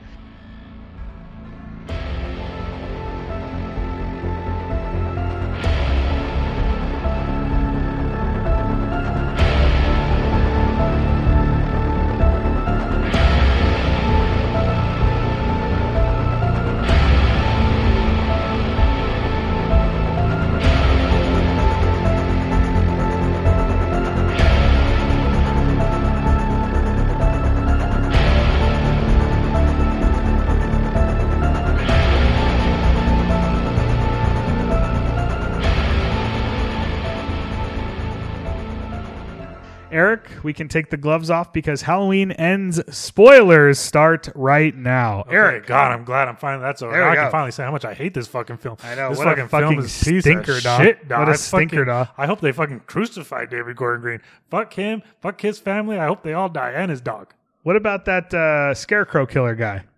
Who's the Scarecrow killer guy? Oh, okay. Okay. Eric, come on, Okay, Eric. Okay, so I'm just kidding.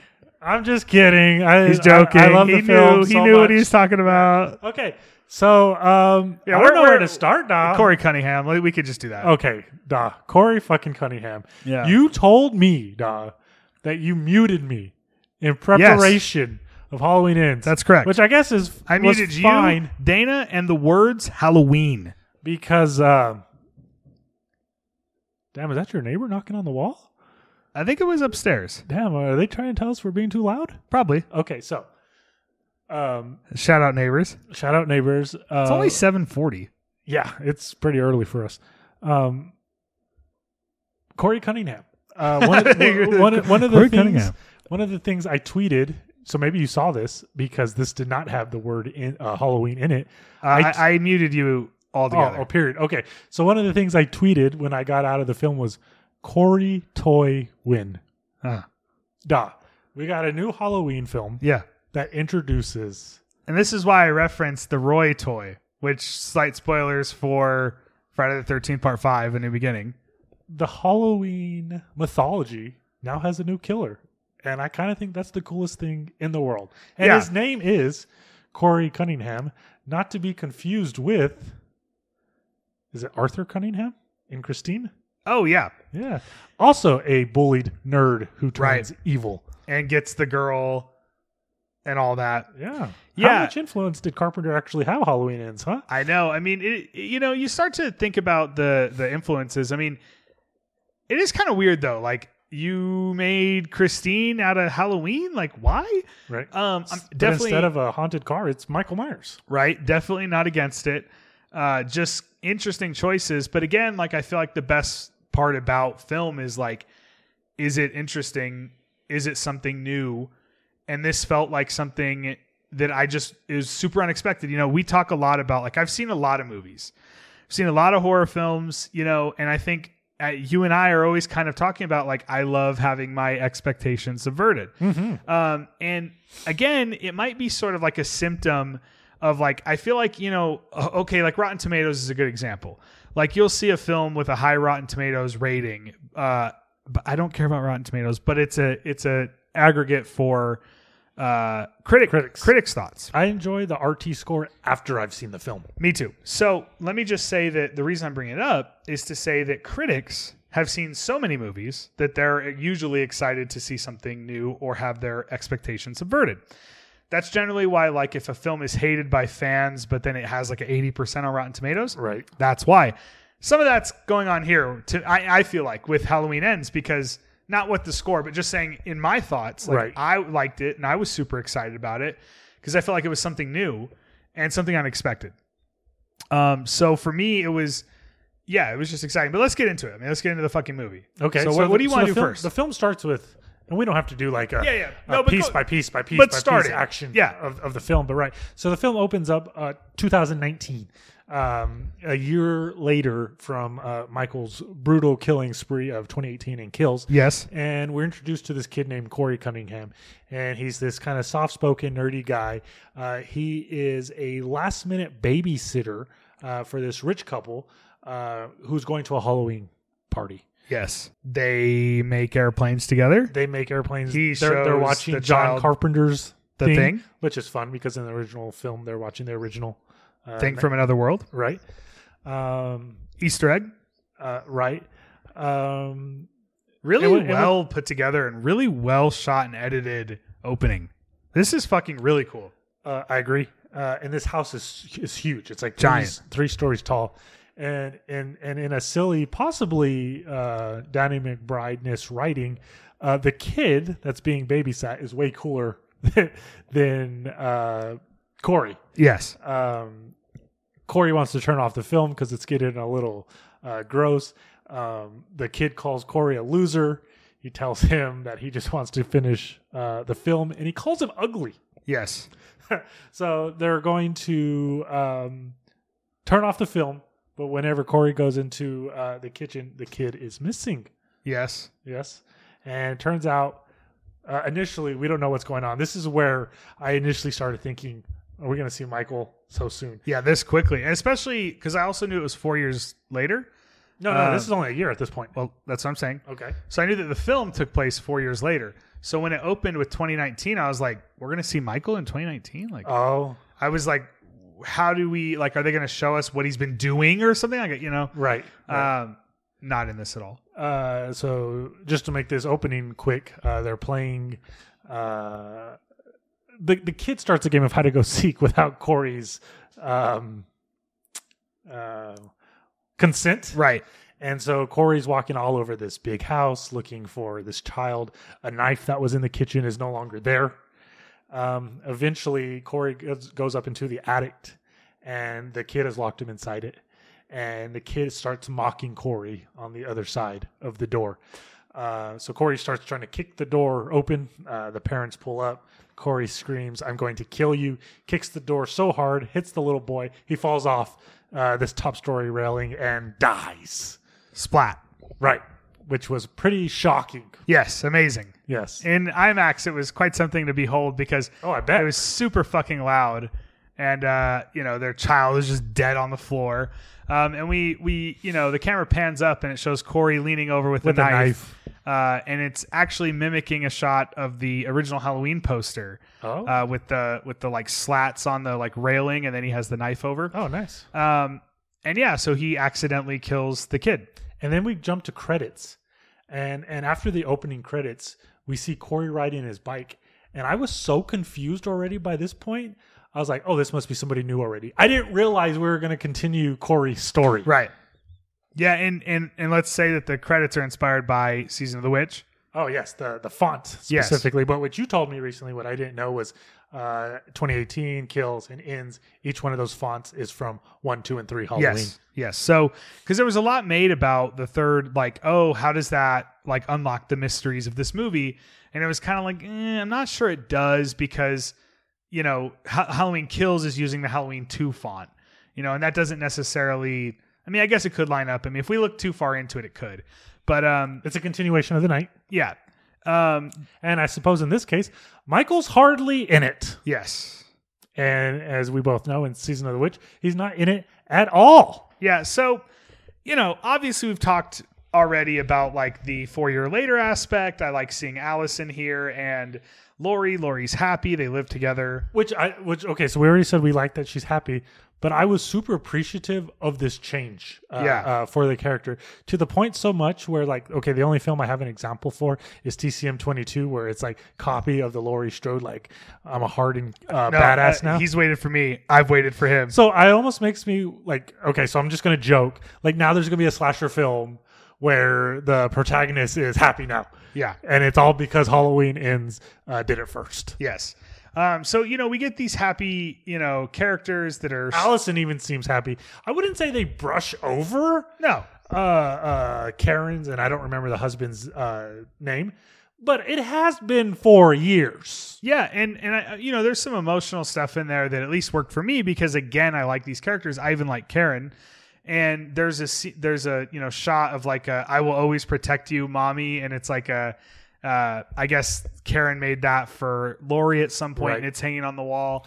We see Karen's picture several times. It's Laurie's lock screen. Yeah. So the character is definitely not forgotten. Yeah, and there's also a picture on Laurie's wall of her two friends that were killed in the original film. Right. Annie and Linda. Yes. Shut up, Linda. Shut up, Linda. So I just 6-pack. This whole opening was just amazing to me, and I was super excited for all that. But do you want to just flash straight to like the Corey? Let's streamline this bitch. Yeah, go ahead. Okay, so because essentially, what I'm dying to just get to like the stuff in the sewer. Okay, I'll try to streamline it. Okay, so Laurie, because I feel like that's where you and I will have the biggest conversation. Is like okay. Okay, so Corey's bullied by some kids. Laurie sees this, stops it, takes him to the hospital because he hurts his hand. That's where he meets Allison, where Allison is working. She's immediately attracted to him. They go out, they have a good time. But it turns out Haddonfield has not forgiven Corey. Corey is still, now that there's no Michael Myers, he's kind of the boogeyman. He kills kids now, even if it was an accident. That's not how Haddonfield sees Corey. Right. Corey runs into the mother of the child he accidentally murdered. She's like, oh yeah, you laughing and having a good time? Right? Yeah? You think you can just come out here and dancing? Shout out for them using a Dead Kennedy song and then later the Cramps. Corey loses his cool. Understandably, I guess, if I was in a similar situation to be attacked like that. Good to see Lindsay here as well. Yeah, even though she doesn't do much, we do get that character come back. She's in it, yeah. Right. She's a bartender at this bar that Allison and Corey at first are having a good time at. Corey storms off. He runs into the same kids that's been bullying him, and they push him off a fucking bridge where there's a fucking manhole opening. Yes, and a homeless man. Right. And the homeless man sees Corey get pulled into the sewer. Yes. Who's in the fucking sewer, Da? So Pennywise. I mean, that was one tweet I made after. Yeah. Dog, you just got to unmute me now and go back and see all my grade A tweets. I unmuted you that day. Grade A. So, obviously, this is just where I love the film. This is where I continue to felt confused, but not at all upset, mad, For sure. angry. I'm like on fucking board So at this point. this is where I feel like it's exciting to rewatch and try to understand. Ultimately, I think we have to remember that it's a slasher film that's just trying to show us visually like that Corey is now a killer. So I don't think it's ultimately that well thought out. But let's talk it anyway. Okay, I feel like we may have missed one big thing. In the 4 Okay. years that Michael's been gone, bad shit still happens in Haddonfield, including There's Corey like- accidentally killing. There's like an evil over the town, or at least they that- think there is. which also kind of leads to the Pennywise comparison. I was feel. gonna say, I'm guessing, and I guess if you just say Pennywise, I feel like I shouldn't even say this because it's just so obvious. But because we're doing a podcast on the film, I guess what it's trying to say is like this evil is infectious over the town, and they're also dreading it. That it's like causing the evil in a way, like they're perpetuating the evil. Okay, I'm just putting point A and point B together for myself now. I'm just interpreting it on my own. Yeah, You said infectious, and I'm glad you said that because what happens is Michael's in the sewer. Right. And he starts choking and killing Corey. But then somehow Michael sees Corey's past, right. thus infecting Yes. Corey. And there's like this incredible little montage of his life with this amazing like score beat that Carpenter wrote, and it's incredible. It's like I don't even know how to explain it. And it's just real brief though. It's him. Yep. It's him fighting with the bullies. It's with him accidentally killing that kid. Yeah. But it's enough for Michael to let him go. Yeah, And then as soon as he comes out of the sewer, immediately he kills somebody. But I also feel like that's not like it's an altercation. so this is where I feel like I feel like I was guessing the film more than like better than they wrote it. Okay, what were you thinking? Because he essentially he feeds. I thought he was feeding Michael. I'm glad you bring this up. Okay, so Lori's once dated this sheriff, and there's a part where Corey and Lori they're having dinner or something, and the sheriff character is there, and he's upset that Allison is with somebody new. So whenever Corey drops off Allison, the sheriff follows Corey, and Corey leads him to the sewer. Yes. And they go in where Michael is. And I thought, because he's like, but then I thought he was feeding Michael to, for lack of a better term, here we go, to charge him up. I Okay. thought he was charging him up. No, I'm glad you bring this up this because to like me- Michael seems weak. He tries to attack the sheriff, but the sheriff easily pushes him down. Corey has to subdue the sheriff character for Michael to Yes. kill him. And even when Michael stands up, he seems kind of shriveled. Yes. He seems kind of weak. Yep. Right. But then whenever he stabs him, he like stands up straight and suddenly is stronger. has like power. Yeah. Right. Again, not necessarily, let me just say this because I know we're getting nerdy. Not necessarily the point of this film, but for Eric and I, and for probably you guys as horror fans, of course, we want to talk about the lore aspect as to what's happening. I feel there's no answer. Go ahead. I do too. And I feel like, I was like, okay, so he's, I thought he's infected Corey to bring him victims, to kill him, to charge him up, to get out of the sewer. Can I stop you just for 1 second? And it's not that. It's not that. The homeless man states he sees Michael bringing people in. So why is it that Corey gives him his strength again? Why is he weak in the first place? I don't know. So my thought is that, again, here we go. My thought is just that Mike is doing it to survive at that point. So it's been 4 years. And what's happening is like, let's make this up. Every 3 months, he has to charge up. Okay. Because I don't know if Mike's eating down there. I don't think so. Maybe, I guess. There's also another aspect. I'm kind of trailing here, but there's another aspect to where like, I'm not sure he's there when Corey first goes down there.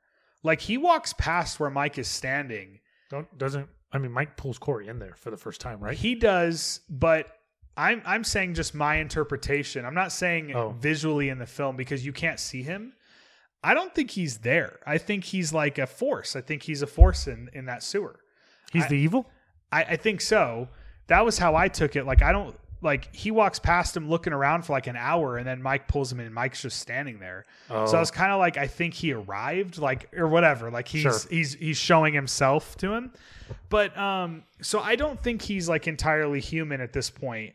And this would line up with the end of Halloween Kills, where It would, but twice characters tell Michael in Halloween Ends, "You're just a man." I know, but I think that's them overcoming the evil. Okay. Like, it's a I'll buy that. metaphorical "you're just a man," because I mean the end of Halloween Kills is impossible. Correct. He's shot so many times, he stabbed so many times, all that stuff. And he eventually like appears behind Karen and kills her. Sure. And I just, to me, like in the way the film telegraphed it, I don't think that I think he's somewhat supernatural. I'm not saying he's like Pennywise himself, but he's somewhat supernatural by that point. That would make the film more logical. Yeah, and I think if Mike is just simply supernatural. Because, well, I mean, and then it's just, it has to be by the time, you know, he's like, show me how to do it. And Mike stabs him, and then Mike shakes and stands up straight. You know, I almost wish the film had just excluded that, because it's almost more confusing in terms of like the Michael aspect. Sure. It would almost be better just to have him as like, I hate to say this, but Rob Zombie 2-esque, like homeless man. Sure. And maybe not be that clear about it, like as literal as Rob Zombie, but you know, I mean, you included a scene in this film of him stabbing someone and then shaking and standing straight. Sure. So like, it's in the movie. So, you know, but it's also just exciting and cool for like horror fans, because it's just sort of like, I guess he's supernatural, but then you're right. Then the film is like beating into your head. He's not. But then it's also visually showing you that he is. They did in Kills as well. Like, I feel like that was visual representation that he was more than a man. That's why I said in each film he does something different. He acts different. Yeah. So, I mean, again, ultimately, I'm not like, I'm excited it's there because it's fun to talk about. But I wish they would have expanded on it a bit more. I'm not asking for fucking someone to bring out a book and tell us about, you know, the Necronomicon and explain why he's evil. Not that. Right. But just even one more scene of like his powers in some way. Or whether, you know, one more scene of like, okay, you know, here he is charging up again. You know, or just one more scene of some, I don't want to say explanation, but even a visual idea of like that sewer shit. Right. And to leave it that unclear is cool, but ultimately I feel like the film does sort of skirt it, because then it's like, you know, and what I was talking about with the messy ending, I feel kind of bad because I'm jumping around, but the messy ending is like, you know, we kill Corey, he's dead. And then it's like, well, here's Michael too. And then, you know, she fights Mike and he seems like a person, you know, but I feel like they don't follow up on it at all. Like, it's like this big idea introduced and this lore for him. And then we just kill him like we slit his throat like a normal man. And then, you know, I don't know. The film raises questions that it doesn't answer, for sure. Which I'm totally fine with. But I just wish I'm fine with it being ambiguous. That's not the issue. So most people want answers. You know, I don't. I would have just liked more of it, Sure. More of the ambiguity, to be honest. But the fact that I feel like they don't even address that ambiguity of that question of the sewer stuff. It's almost like they discard it in the final fight. Everything is discarded. Fight, shred him, movie over. Like, you know what I mean? I feel like it's like introducing ideas that, you know, in film you would follow up with in the third act. And they just discard completely. Even Corey to an extent.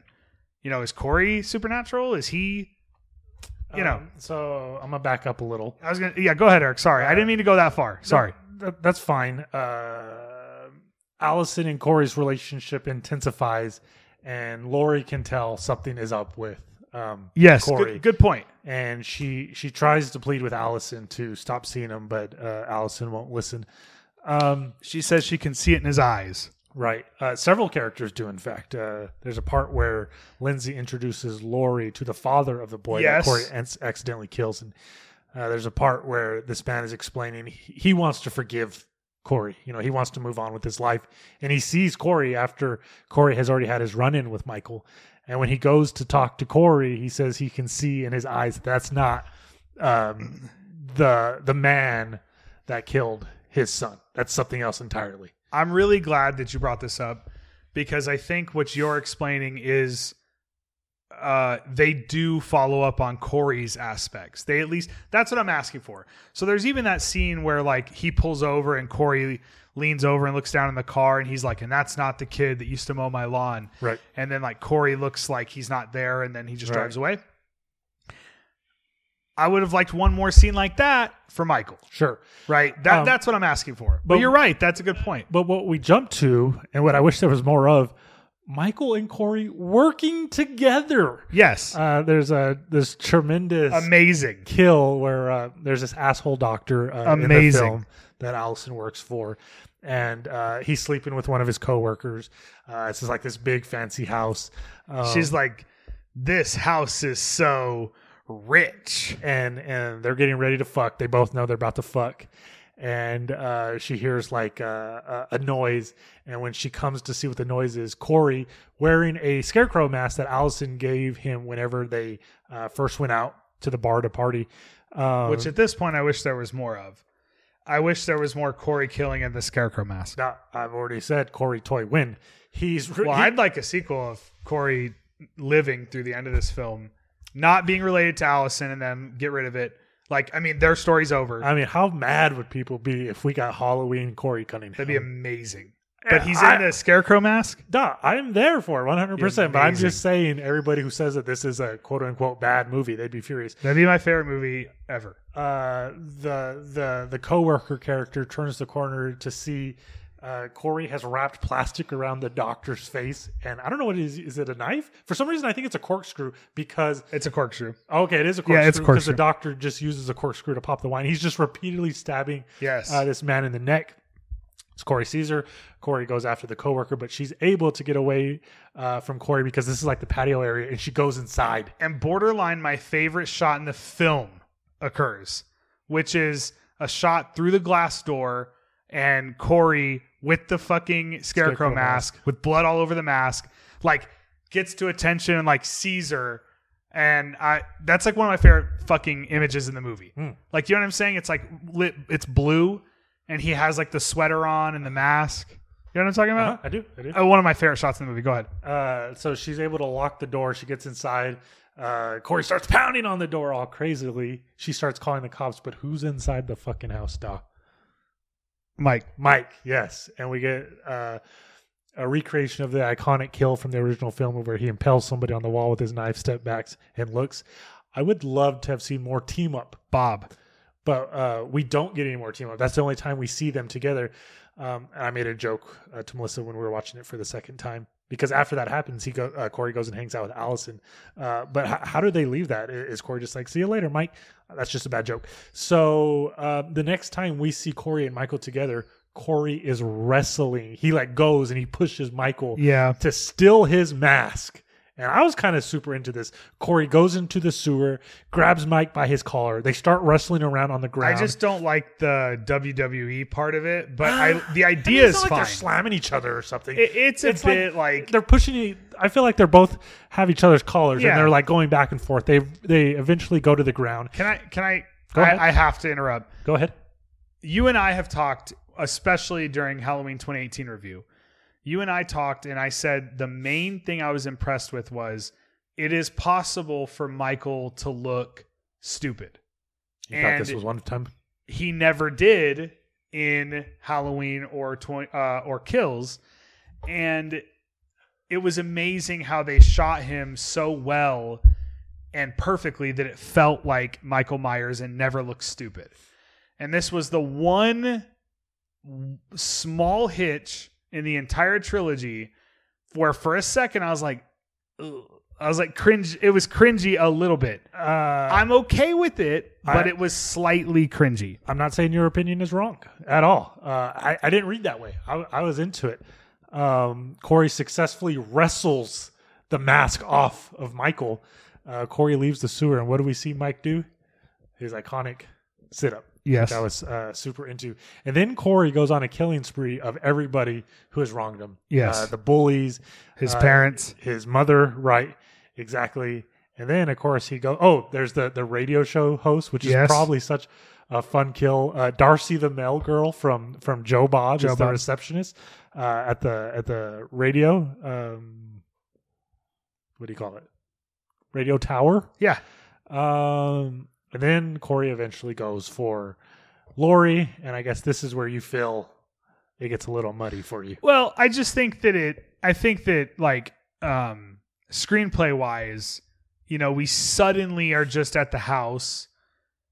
It just doesn't feel well merged together. So prior to Corey going after all these people, Allison and Corey have agreed they're going to leave Haddonfield forever. Corey goes on this killing spree, and Corey goes to kill Lori. And at this point, Lori, who thinks, or I guess she's just toying with us. Yes. She's toying with Michael. I guess she's toying with Corey because she knows something's afoot with Corey. Yes. She calls to report a suicide. And so Frank calls Allison and says, "What's up with Lori?" So Lori goes back. Allison goes back to Lori's house. And we see by this point, Lori has already shot Corey twice. He's kind of weak, but he has this whole idea that if he can't have Allison, nobody can. So he stabs himself in the neck. And while Lori's pulling the knife out of his neck, that is when Allison walks in. And I can't remember her line, his line. I think it's that, if I can't have her, no one can. And I can't remember her line, but she, as soon as he stabbed himself in the neck, she's like, "You stupid she called it like, motherfucker." Right. And then she gets real upset when Allison walks in because, the way it looks, like as if she has stabbed Corey. So that gets Allison out of the house. And I love Allison's acting in that scene. She's really good at like acting upset. Right. She has been in all three of these films. So that gets Andy Mantichak, something like that. No idea how to pronounce that last name. I don't either. So that gets Allison out of the house, and we can see Lori is visibly upset. We assume at this point Corey is dead, right? Lori goes and she sits on the floor, and she realizes her back door is open. Yeah, and I absolutely love her expression. It's almost kind of funny to me each time I think I've chuckled, but she's kind of got this like, "Oh shit!" It's like, what the, like something's afoot. Yeah. Look, and it's Michael, of course. and then he she goes, kind of like lures him into the kitchen. yeah. She goes and she locks the door. Yeah. which is awesome. Michael goes and he picks up his mask, and at that point, Corey isn't dead, and he grabs Michael, but Michael snaps his neck. Michael's pulling Corey's head so hard. I was like, just fucking rip it off. Do it. I wanted to see head come from body. Unfortunately, that doesn't happen. And I guess that also diminishes our dreams of getting a Halloween Corey Cunningham film, huh? Yeah. Because I guess Corey is, unless he's supernatural, Corey is dead zone. I was going to say, you could easily do it because,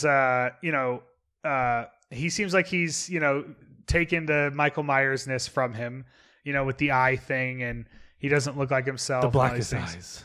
The devil's eyes. The doll's eyes. So I would say that he could charge himself up. Okay. He could be living in the sewer now. Because, the one thing I will say about Mike, and I'd like to talk about it, but we have a little bit of the fight. They eventually put him in the fucking car shredder. And I was super excited to see that because it's like, you've kind of sold to us that he's more than a man at this point, even though you keep saying he's not. And so to shred him up, I was like, fuck it, that's good enough. Right. Like, I like that ending that he's gone.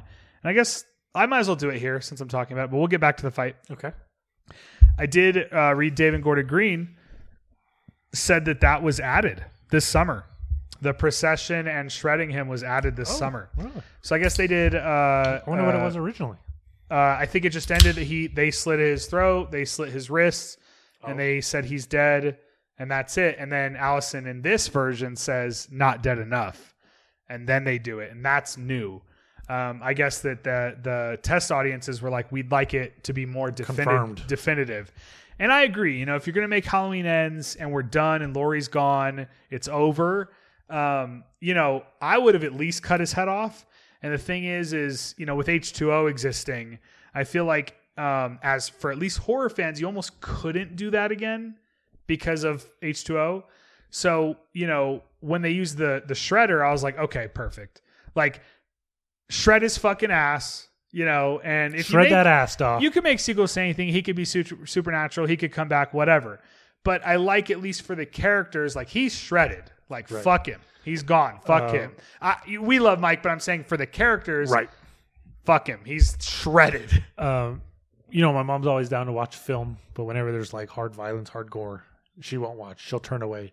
But I visibly noticed her eyes were like super open during the shredder scene. And I felt like she had to see it for herself. Yeah. She had to see that Mike is truly dead and gone. And I feel like it's good, for the town aspect where they're like this evil is hanging over and all this stuff, to do the procession. It was super smart for the script.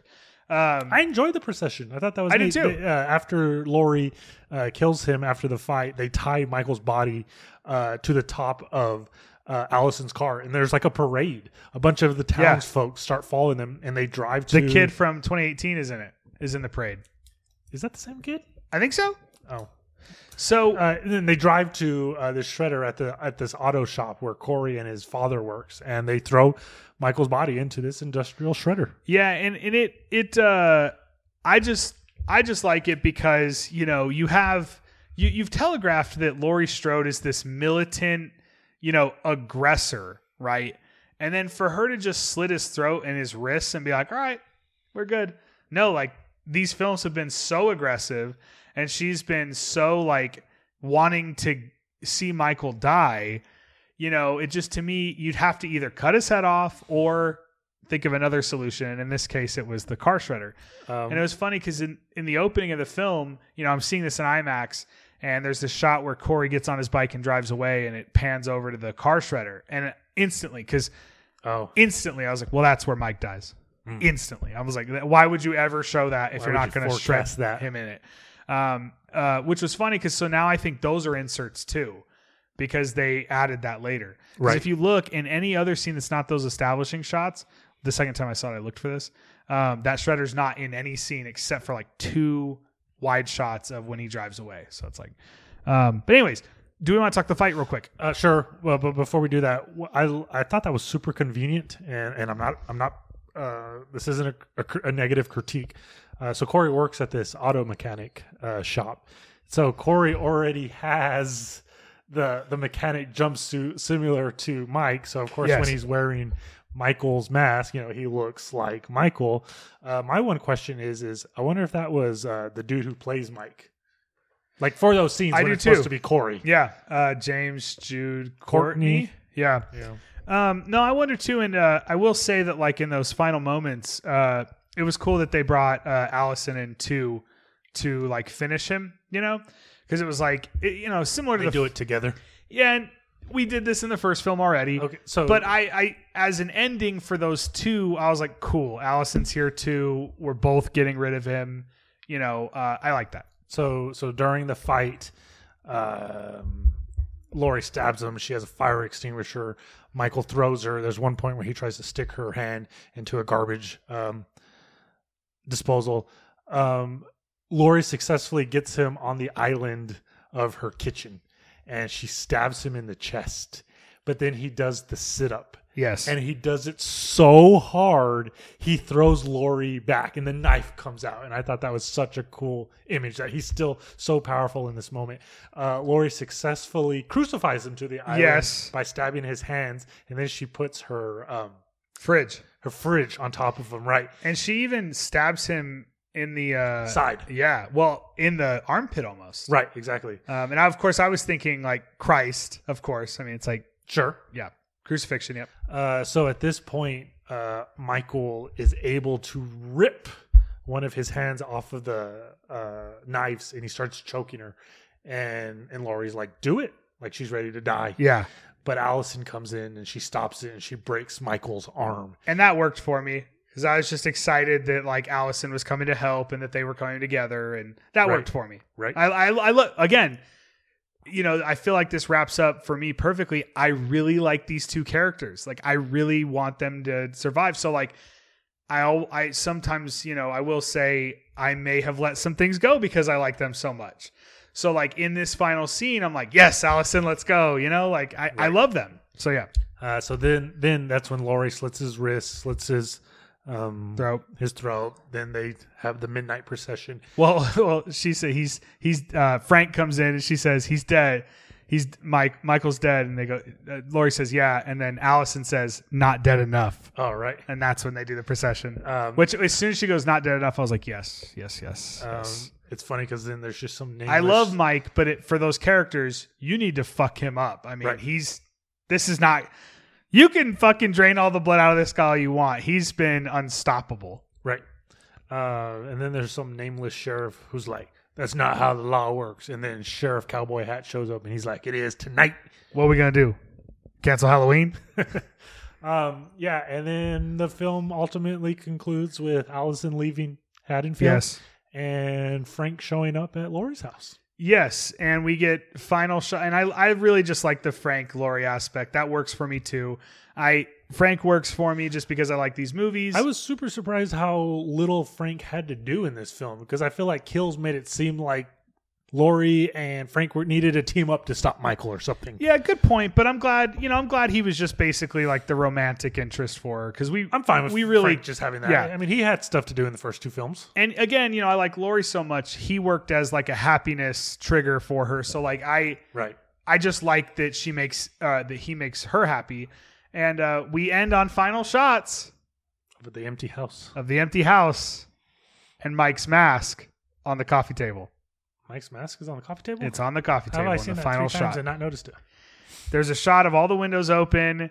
It's like her laptop where she's writing her book, and there's a coffee table, and Mike's mask is laying sideways Oh, wow. with nothing in it, but on the coffee table. And Somehow I've missed that. no breathing, Right. and it's over. Wow, I've missed that 3 times, though. His mask is on the coffee table, There's also a great part. I'm just going to rewind just a tad. which is super smart. Not that you'll make sequels to this, but you could do anything, and it's like, well, we still have his mask. Right. True. At one point during the final fight, the edit flashes back to their final fight in the original film. Yes. And it seems really exciting. You got Carpenter's score going at that point. Yeah. And it kind of really pumps up the moment of like, this is not their first altercation. Right. And it plays like all of their like Halloween 2018 fight. And then, it was crazy because when this film starts, she's writing her book and it's showing flashbacks of that first night, which is Carpenter's Halloween. And very surreal because I'm seeing this in IMAX. So I'm sitting in an IMAX theater with IMAX sound and there's John Carpenter's Halloween images on the IMAX screen. So that was just exciting in general. But yeah, I mean, I love this film. I love, again, when I say plot, the reason I put it that way, I have no problems with Corey Cunningham or even if they are charging him up or they're not or whatever. I just wish it was a bit tighter. I just feel like it needs to be like it's missing a couple pieces. I really hope there's an extended cut. That'd be really great. fucking hope so. That'd be great. Not that it's going to save it. It's still going to be the same film. But I like it as is, for sure. even a few little pieces would help this movie. I feel like it helped Kills. And so, yeah, I mean, I really like it. I don't think it's perfect. I think it's my third favorite, but I feel like it'll rise over time. But again, I just fucking love Halloween and Kills. If you'll let me put my foot in my mouth real quick, I would love to do a Halloween reevaluated Me too. episode because there's Like a ranking? because there's literally been 3 new Halloween films since we last did it, and I think that'd be a ton of fun. Just so you know, on my like time hop or whatever, I think it was like 4 years ago. I think it's 4 years ago we ranked the franchise. Yeah, 4 years ago, lots has changed. And it was crazy because I thought the same thing. I was like, man, there's been 3 Halloween films. Whenever we were doing our ranking, I completely dismissed Rob Zombie's Halloween 2, and I would love to give it another chance now. Yeah, I mean, I feel like that was at the bottom of my list, and I'd love to give it another chance. I like both of those movies, but I feel like it's going to be hard to get into the ranking, outside of what, like 6, I think 6 is, I like 6, by the way. Well, if you ever want to do that episode, just let me know. I definitely would like to do that episode. I would, but I feel like we can't right away, but we definitely should. Down the line. I could start watching them for the future. And the worst movie in the franchise? If I had to pick, Resurrection. Yeah, that's why I point at Resurrection. Just say it. There's no I had to think question, for a second. There's no question, Dog. It's so fucking bad. Trick or treat. Motherfucker. Just so you know, I paid $85 for those 3 films in 4K. What 4 films? It's 4, 5, and 6? It is Halloween 6, Curse of Michael Myers, H2O, and Resurrection. Oh, cool. So the only films that aren't on 4K are Rob Zombies? That's correct. That's cool. Yep. Rob Zombie 1 and 2. I'm guessing those will eventually come. It's funny because 2 is shot. Rob Zombie's Halloween 2 is shot in 16 millimeter. So putting that in 4K would kind of be pointless, but you'd get the bit rate. I won't get into it. It would help.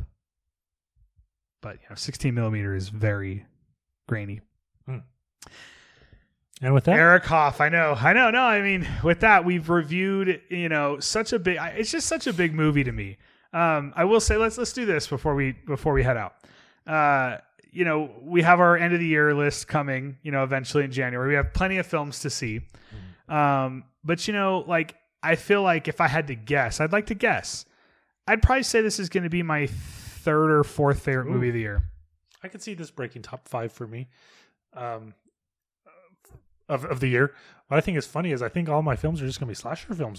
X, Scream, TCM 22, Halloween Ends.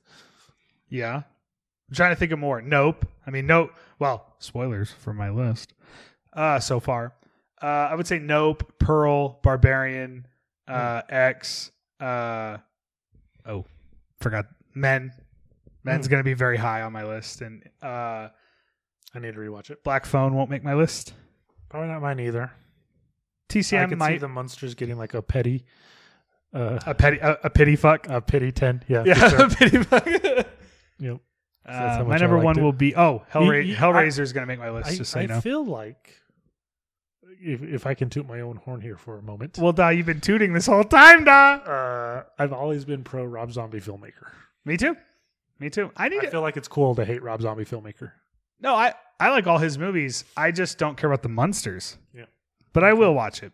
I own 31. I own 3 from Hell. I own, of course, Devil's Rejects. And I also would like to get that Rob Zombie episode in sometime. Did we never do it? We've never done a Rob Zombie episode. Are you sure? I'd put money on it unless I just suffered from occasional amnesia. With that, we love you. I do forget a lot. What's your name again? I also... Who? I would like to throw in here that Shane texts me. And I'd just like to throw it in as an alternate theory that I didn't think about, but it was interesting that he did. He told me about the radio tower. What did he tell you? Yeah, about the radio tower. Yeah. And that's interesting to me because when I rewatched it, I did see it. But yeah, it definitely, I'm just speaking to like his theories. The radio tower aspect of Halloween Ends didn't really occur to me. To me, it felt like just they were using it as a landmark so that when people looked out over Haddonfield, they could tell it was Haddonfield because it kept having that radio tower. But aside from that, yeah, I don't know. It didn't hit for me. But I'd love to hear theories or that it was important in some way. I guess that's the great thing about art. We all have our different interpretations. I mean, you say that like as kind of a joke, but like I'm serious. I genuinely feel that way. Like I'm serious. When Shane sent me like, what about the radio tower? It like stopped me because I was like, oh. I didn't think of that. Like, it didn't cross my mind. So I feel like that's why we love art, Doc. That's why we love art. Oh, man. Never mind. I'm done. What were you going to say? And then we still have Terrifier 2 to watch. Oh, speaking of art. Yes. And with that, Eric, thank you so much for listening to this episode of the podcast. This should be a bit of a shorter one, even though it should clock in at around 2 hours and 20 fucking minutes. Even though you're driving along. You're driving along. So we hope you enjoyed this episode. This one was kind of a quick follow-up to Barbarian and Pearl for us. You probably won't see us for... well, I don't know. What's our next episode probably going to be, Eric? I don't fucking know. We need an idea. We're going to review Avatar Way of Water. Is there any big horror films coming out, or are we done for the year? Honestly, is in terms of like theatrical releases, I think we're done for the year for theatrical. But I'm sure there will be a bunch of shit dropping I still need to VOD see shit. that new Rebecca Hall movie, Resurrection. Oh, that's coming to Shudder, isn't it? Yeah, and it's been on VOD. I really need to see Oh, it's already it. been out? It's Oh, been I on didn't- VOD, I and didn't know. I want to see it, but I haven't yet. I'm guessing I'm really going to like that. So, Tim Roth is in it. yes. And Eric, We're dunzos. we're donezo. So, we love you. Thank you so much for listening to this episode of the Ghoul Squad podcast. Eric, just say where you can find us, even though you barely say anything anymore. You can find us at Ghoul Squad on Twitter, Facebook, Instagram, TeePublic. Buy a shirt and be sure to hit that like button, comment, and subscribe. The reason I said it that way, just so people know, I only meant when I asked, we used to say like at Ghoul Squad on this, at Ghoul Squad on that. And now Eric just like spits out shit because he's so done recording by this point that he's just like basically doesn't even say it anymore.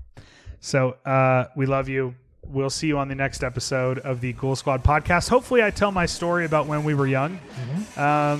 And Hopefully it's an interesting story, whatever may come. whatever may come, Eric. Yeah.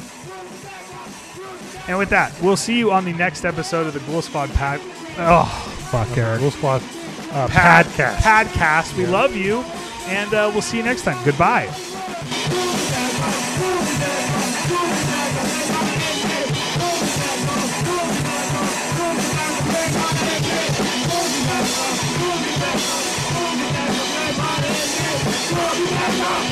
Everybody,